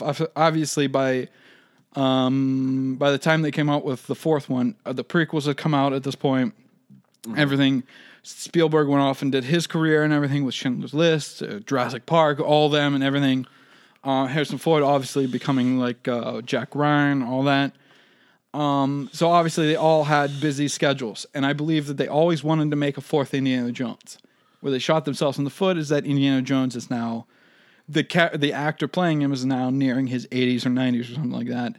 And technically, he shouldn't be that old because of the Fountain of Youth, the Holy Grail storyline they did in this movie. But if I am correct... I don't remember exactly. I thought it was just the Grail, and we see that in the end of this movie. I thought that he said the Grail and the immortality. I don't know. I thought it was just the Grail. So you could be right. I just don't know. And I'm not seeing in my notes and anywhere here, so I have no fucking clue. We should go on to the Rotten Tomatoes score. The critic score for this movie is 88%, and the audience score 94%. And this movie made a decent amount of money. So the budget was $48 million. Opening weekend was $29.4 million. Domestic $197.2 million. Internationally $277 million. Altogether $474.2 million. Now you adjust that for inflation and everything in 2021 dollars. Budget was $101.3 million. Opening weekend $62.1. Domestic altogether $415.9 million. $584.4 million for internationally. And altogether, adjusted for 2021 dollars, is another $1 billion maker for the Indiana Jones franchise. $1.1 billion. They've all been over $1 billion. No, the second one came close. So I think it was like 990 some odd $1 million, but it did not cross that $1 billion. It came close. So the first one and the third one made $1 billion, and I believe So I did the numbers for Crystal Skull, and obviously, to play coy, I also did the inflation from 2008 to 2021. Now, there's a stark difference between $2008 and $2021. That's like, what, 13 years? Mm-hmm. There's a huge difference, but it still didn't make $1 billion. So, yeah, this is the last one to make $1 billion, as we'll find out next week, and I'll tell you all the numbers and everything, but I also wanted to do $2021 just to point out that inflation does happen, despite what some people would have you believe. Right. Anyway, I really enjoy this movie. Like I said early on, not as much as I say Raiders, and it also depends on my feelings for either Raiders of the Last Ark, or Raiders of the Last Ark and The Last Crusade. Depends on how I feel about everything. And it could also be that both movies are one after the other, technically. So yeah. Anyway, obviously Temple of Doom was your favorite one. Is this like the third one, the second one? What? I would say that it ties with our Raiders. Yeah, like they're both like all three movies are very, very good, and I wouldn't say that any of them are bad movies, at least not yet. Right. It's not the greatest thing in the world, but all of these have some sort of rewatchability, so they're all decent movies. But I don't think, even with it being better than I remember, I don't think that it beats out the nostalgia of Temple of Doom and my love of Temple of Doom. Okay. Yeah, like I said, next week we'll get to Raiders of the Crystal Skull. Yeah, Kingdom of the Crystal Skull. And then after that, I want to point out that Zack Snyder's Justice League gets released this week, the 18th. That's Thursday, I believe. And then we're going to record an episode for that later on. So it'll be about 2 weeks that you'll get with Zack Snyder's Justice League. So just fair warning, we are going to cover that movie. And we're also not going to cover the entire movie. It is a 4-hour movie. So we're probably just going to watch the movie on our own and then just write down like key scenes that we really enjoy and then just talk about the movie entirely. There's no way in hell I'm going through a 4-hour movie. No. So we'll just talk. We'll try to turn out at least an hour and a half of an episode, but we're not talking about the entire fucking movie. That's a long fucking movie. That would be a very long episode. And our podcast episodes go about 30 minutes over the actual runtime of the movie. Well, depending. So, yeah. Depending on what we have to say. If we're both in somewhat agreement of it, it'll be about 30 minutes. Unlike, say, the Harley Quinn movie, where it was like 3.5 hours. That movie is just over 2 hours long. So we went an hour and a half over the runtime of that movie. I mean, I'm pretty sure we're well beyond the runtime of this movie, too. Yeah. Simply because of the fucking ridiculousness that started with. If anybody knows what the hell I'm talking about, and obviously Ryan has already said he's going to try to suss out. This is becoming a horror movie. Like 99% sure that this actually happened in my life. This isn't some sort of like weird repression. Are you sure you weren't having a fever dream? It's possible, but I swear, I know I have the sandstone thing, and I remember running through the woods for it. So yeah, if anybody knows what the hell I'm talking about, tell me the name of the ritual. I want to say it's Squallwood something, like the running of the brave Squallwood, something along those lines, because you did have to present a bundle of Squallwood to be entered into this ritual to get this sandstone thing. So yeah, and yeah, because who wouldn't want to do that, right? Anyway, that's pretty much all I got. That's all I've got. Comment, rate, subscribe. Tell us if you like it. Tell us if you hate it. Tell us what you think about the movies. Tell us what you think about my broken brain. Like, I can't even do my normal sign off because it's just so fucking overwhelmed with thinking about that. I did a quick Google search before you came here. Like I said, I'm going to try to find it. I'm going to spend a few hours trying to find this actual ritual. Because it doesn't make any sense why it wouldn't be online. Because yes, they did say it was sworn to secrecy, but they weren't like, if you do this, we are going to kill your family. Jesus said, don't tell anybody. So it should be online somewhere. You know who else says that? People that are doing things they shouldn't be.